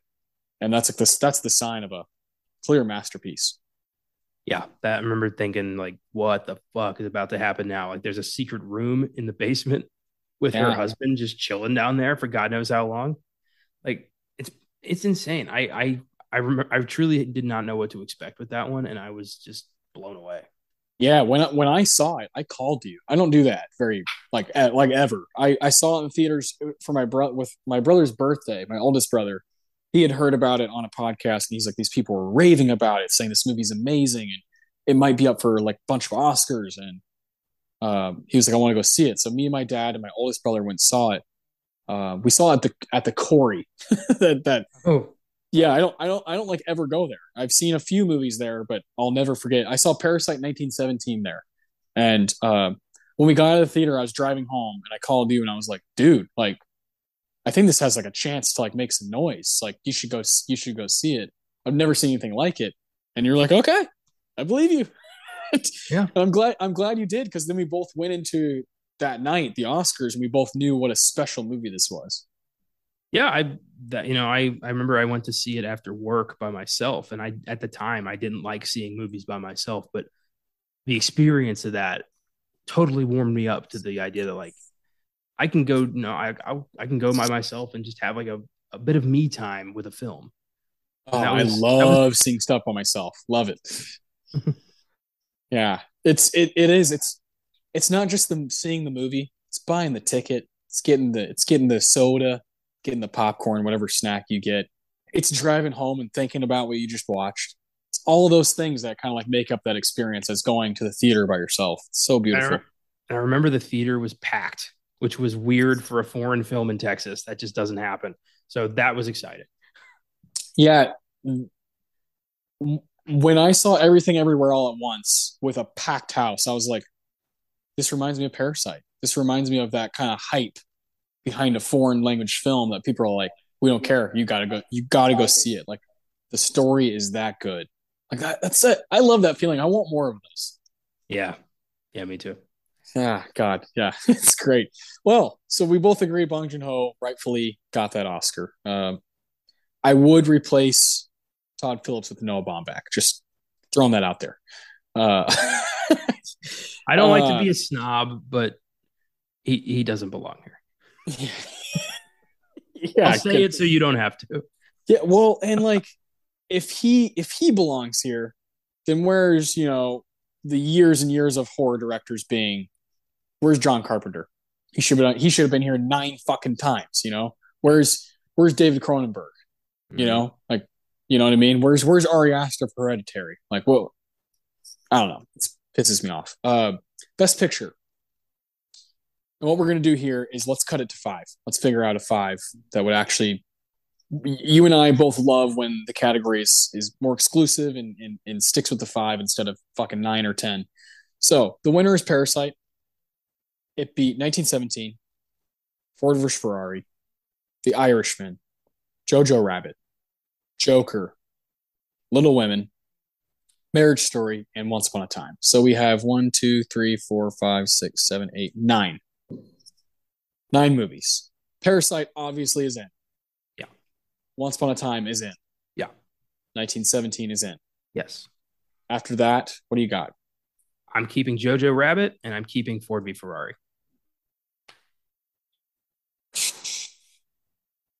Okay, clearly Joker, see you later. Irishman, see you later. Sorry, Little Women, but see you later. I like Little Women, but that's like the fifth time. And I feel like at this point, like, what more can you do? Yeah, I do too. I like Little Women. I think I thought there was some like really good performances in it. But I'm excited to see what Greta Gerwig does. But yeah, I don't think it's top five of the year. No way. Um, man, I don't know. I got to go to bat for Marriage Story. I figured you would. I figured you would. Again, I haven't seen Jojo Rabbit in a while, but I remember liking it a lot. I remember responding to it really well. Ford vs. Ferrari is a movie I've seen probably 3 times since it came out, just because it's like easier to digest. It's just like a fun fucking Hollywood movie. Um, I guess I would cut Ford vs. Ferrari. I don't know. It's kind of a toss up between those two for that fifth spot for me, but it's pretty clear that there's three movies that belong at the top. Yeah, this was a three-way race. And what if you had a vote? If you were an Academy member, what would you have voted for? Well, after I would watch all 9 of these movies, I would I back in the day I remember really pulling for 1917 because it was something I'd never seen before. But then again, so is Parasite. And I think since then I've come around on Parasite. I'm so glad that movie won. It's the first foreign language film to win Best Picture, and that is so fucking huge. And it's a deserving film too. It's an amazing experience, and I'm very glad it won. Yeah, I agree with you. It's wicked important. It's Oscar history. It's a great movie. It's not just Oscar history, but it's a great movie, and it deserves every bit of praise it got. But if I had a vote, if I'm being honest with myself, and I had a vote, I would have voted for Once Upon a Time in Hollywood. Uh, I've kind of always said that. Love Parasite, Yeah. but I love Once Upon a Time just a little bit more. I love when a year has that. I love when a year has two movies that I don't care either one, and I appreciate both of them so much. But you know me, this would look a lot different if it was The Lighthouse, in my opinion, should have been up for Best Picture. I thought Uncut Gems was amazing from that year. I think Avengers Endgame should have been looked at more. Frankly, like if we're including, snubs, Adam Sandler should have won this Oscar for Best Actor. Okay, I like that. I mean, Yeah. I didn't really think about that. Him and Leo at the top there. Yeah. Yeah, That's 100%. he's fucking amazing in that movie. I really, really liked The Farewell. Thought that was an underrated 2019 movie. Yeah, this is a good fucking year, man. The Last Black Man in San Francisco. I've always really liked that one. Yes, I'll always remember 2019 as like the last year where movies were coming out all the time. There was no, it's coming out a year from now. Like let's hold on. COVID. This is the last year of normalcy. Yeah. Jesus. Sad. I miss that so much. Me too. But this is partly why we do this show, is to kind of go back and reminisce about certain eras of our movie watching experiences. So Once Upon a Time clearly brought out a lot in us that we both feel strongly about. So cool. I love going through these ceremonies and kind of realizing that sometimes the Oscars ain't so bad. Parasite's a pretty damn good movie. Yeah, and it's fun to have just a comedy that celebrates the end of the golden age of Hollywood. Just gets completely recognized. It's great. Yeah, yeah, and then we can complain about movies like Joker. They're like, "What? Why are you here?" Yeah, It's great. I love doing this, man. It's always fun. And tomorrow, you and I are going to see The Thing at Alamo Draft House where we both worked. So I'm super excited to see that. Uh, we're not just Oscar guys. We like to go see good things. And I've never seen The Thing on the big screen. In fact, I've never seen any of John Carpenter's work on the big screen. So this is my favorite one. This one in Assault on Precinct 13. Love this movie. So I can't wait to see it tomorrow and go see that. It's going to be a blast. yeah, that's going to be really fun. I have seen The Thing on the big screen a long time ago, and it is a exciting experience. It's gonna yeah, it's not just seeing it on the big screen, but seeing it with a crowd of diehard Carpenter fans. It's surreal. Yeah, fuck yeah, man. God, I can't wait. It's gonna be cool. I like as much as I like seeing things that I haven't seen before, like new movies in the theaters. I think I'd always rather see something that I know that I love that I've only seen at home. Like when you and I went and saw. We've done a few of these, right? We went and saw Jaws together. I'd rather see Jaws in theaters than most of the shit that comes out. Because I know I'm gonna get greatness, and I'm going to be able to see it on what it's intended to be seen on. That's a good feeling. Yeah, I'm kind of with you. I've got blockbuster fatigue, and it's nice to know you're gonna have a good time. Yeah, 100%. We're gonna have a good time this week. We got a random ass week on Filmgasm. Wednesday, episode 201, Game of Death. That's gonna be fun. Is that gonna be you and Caleb?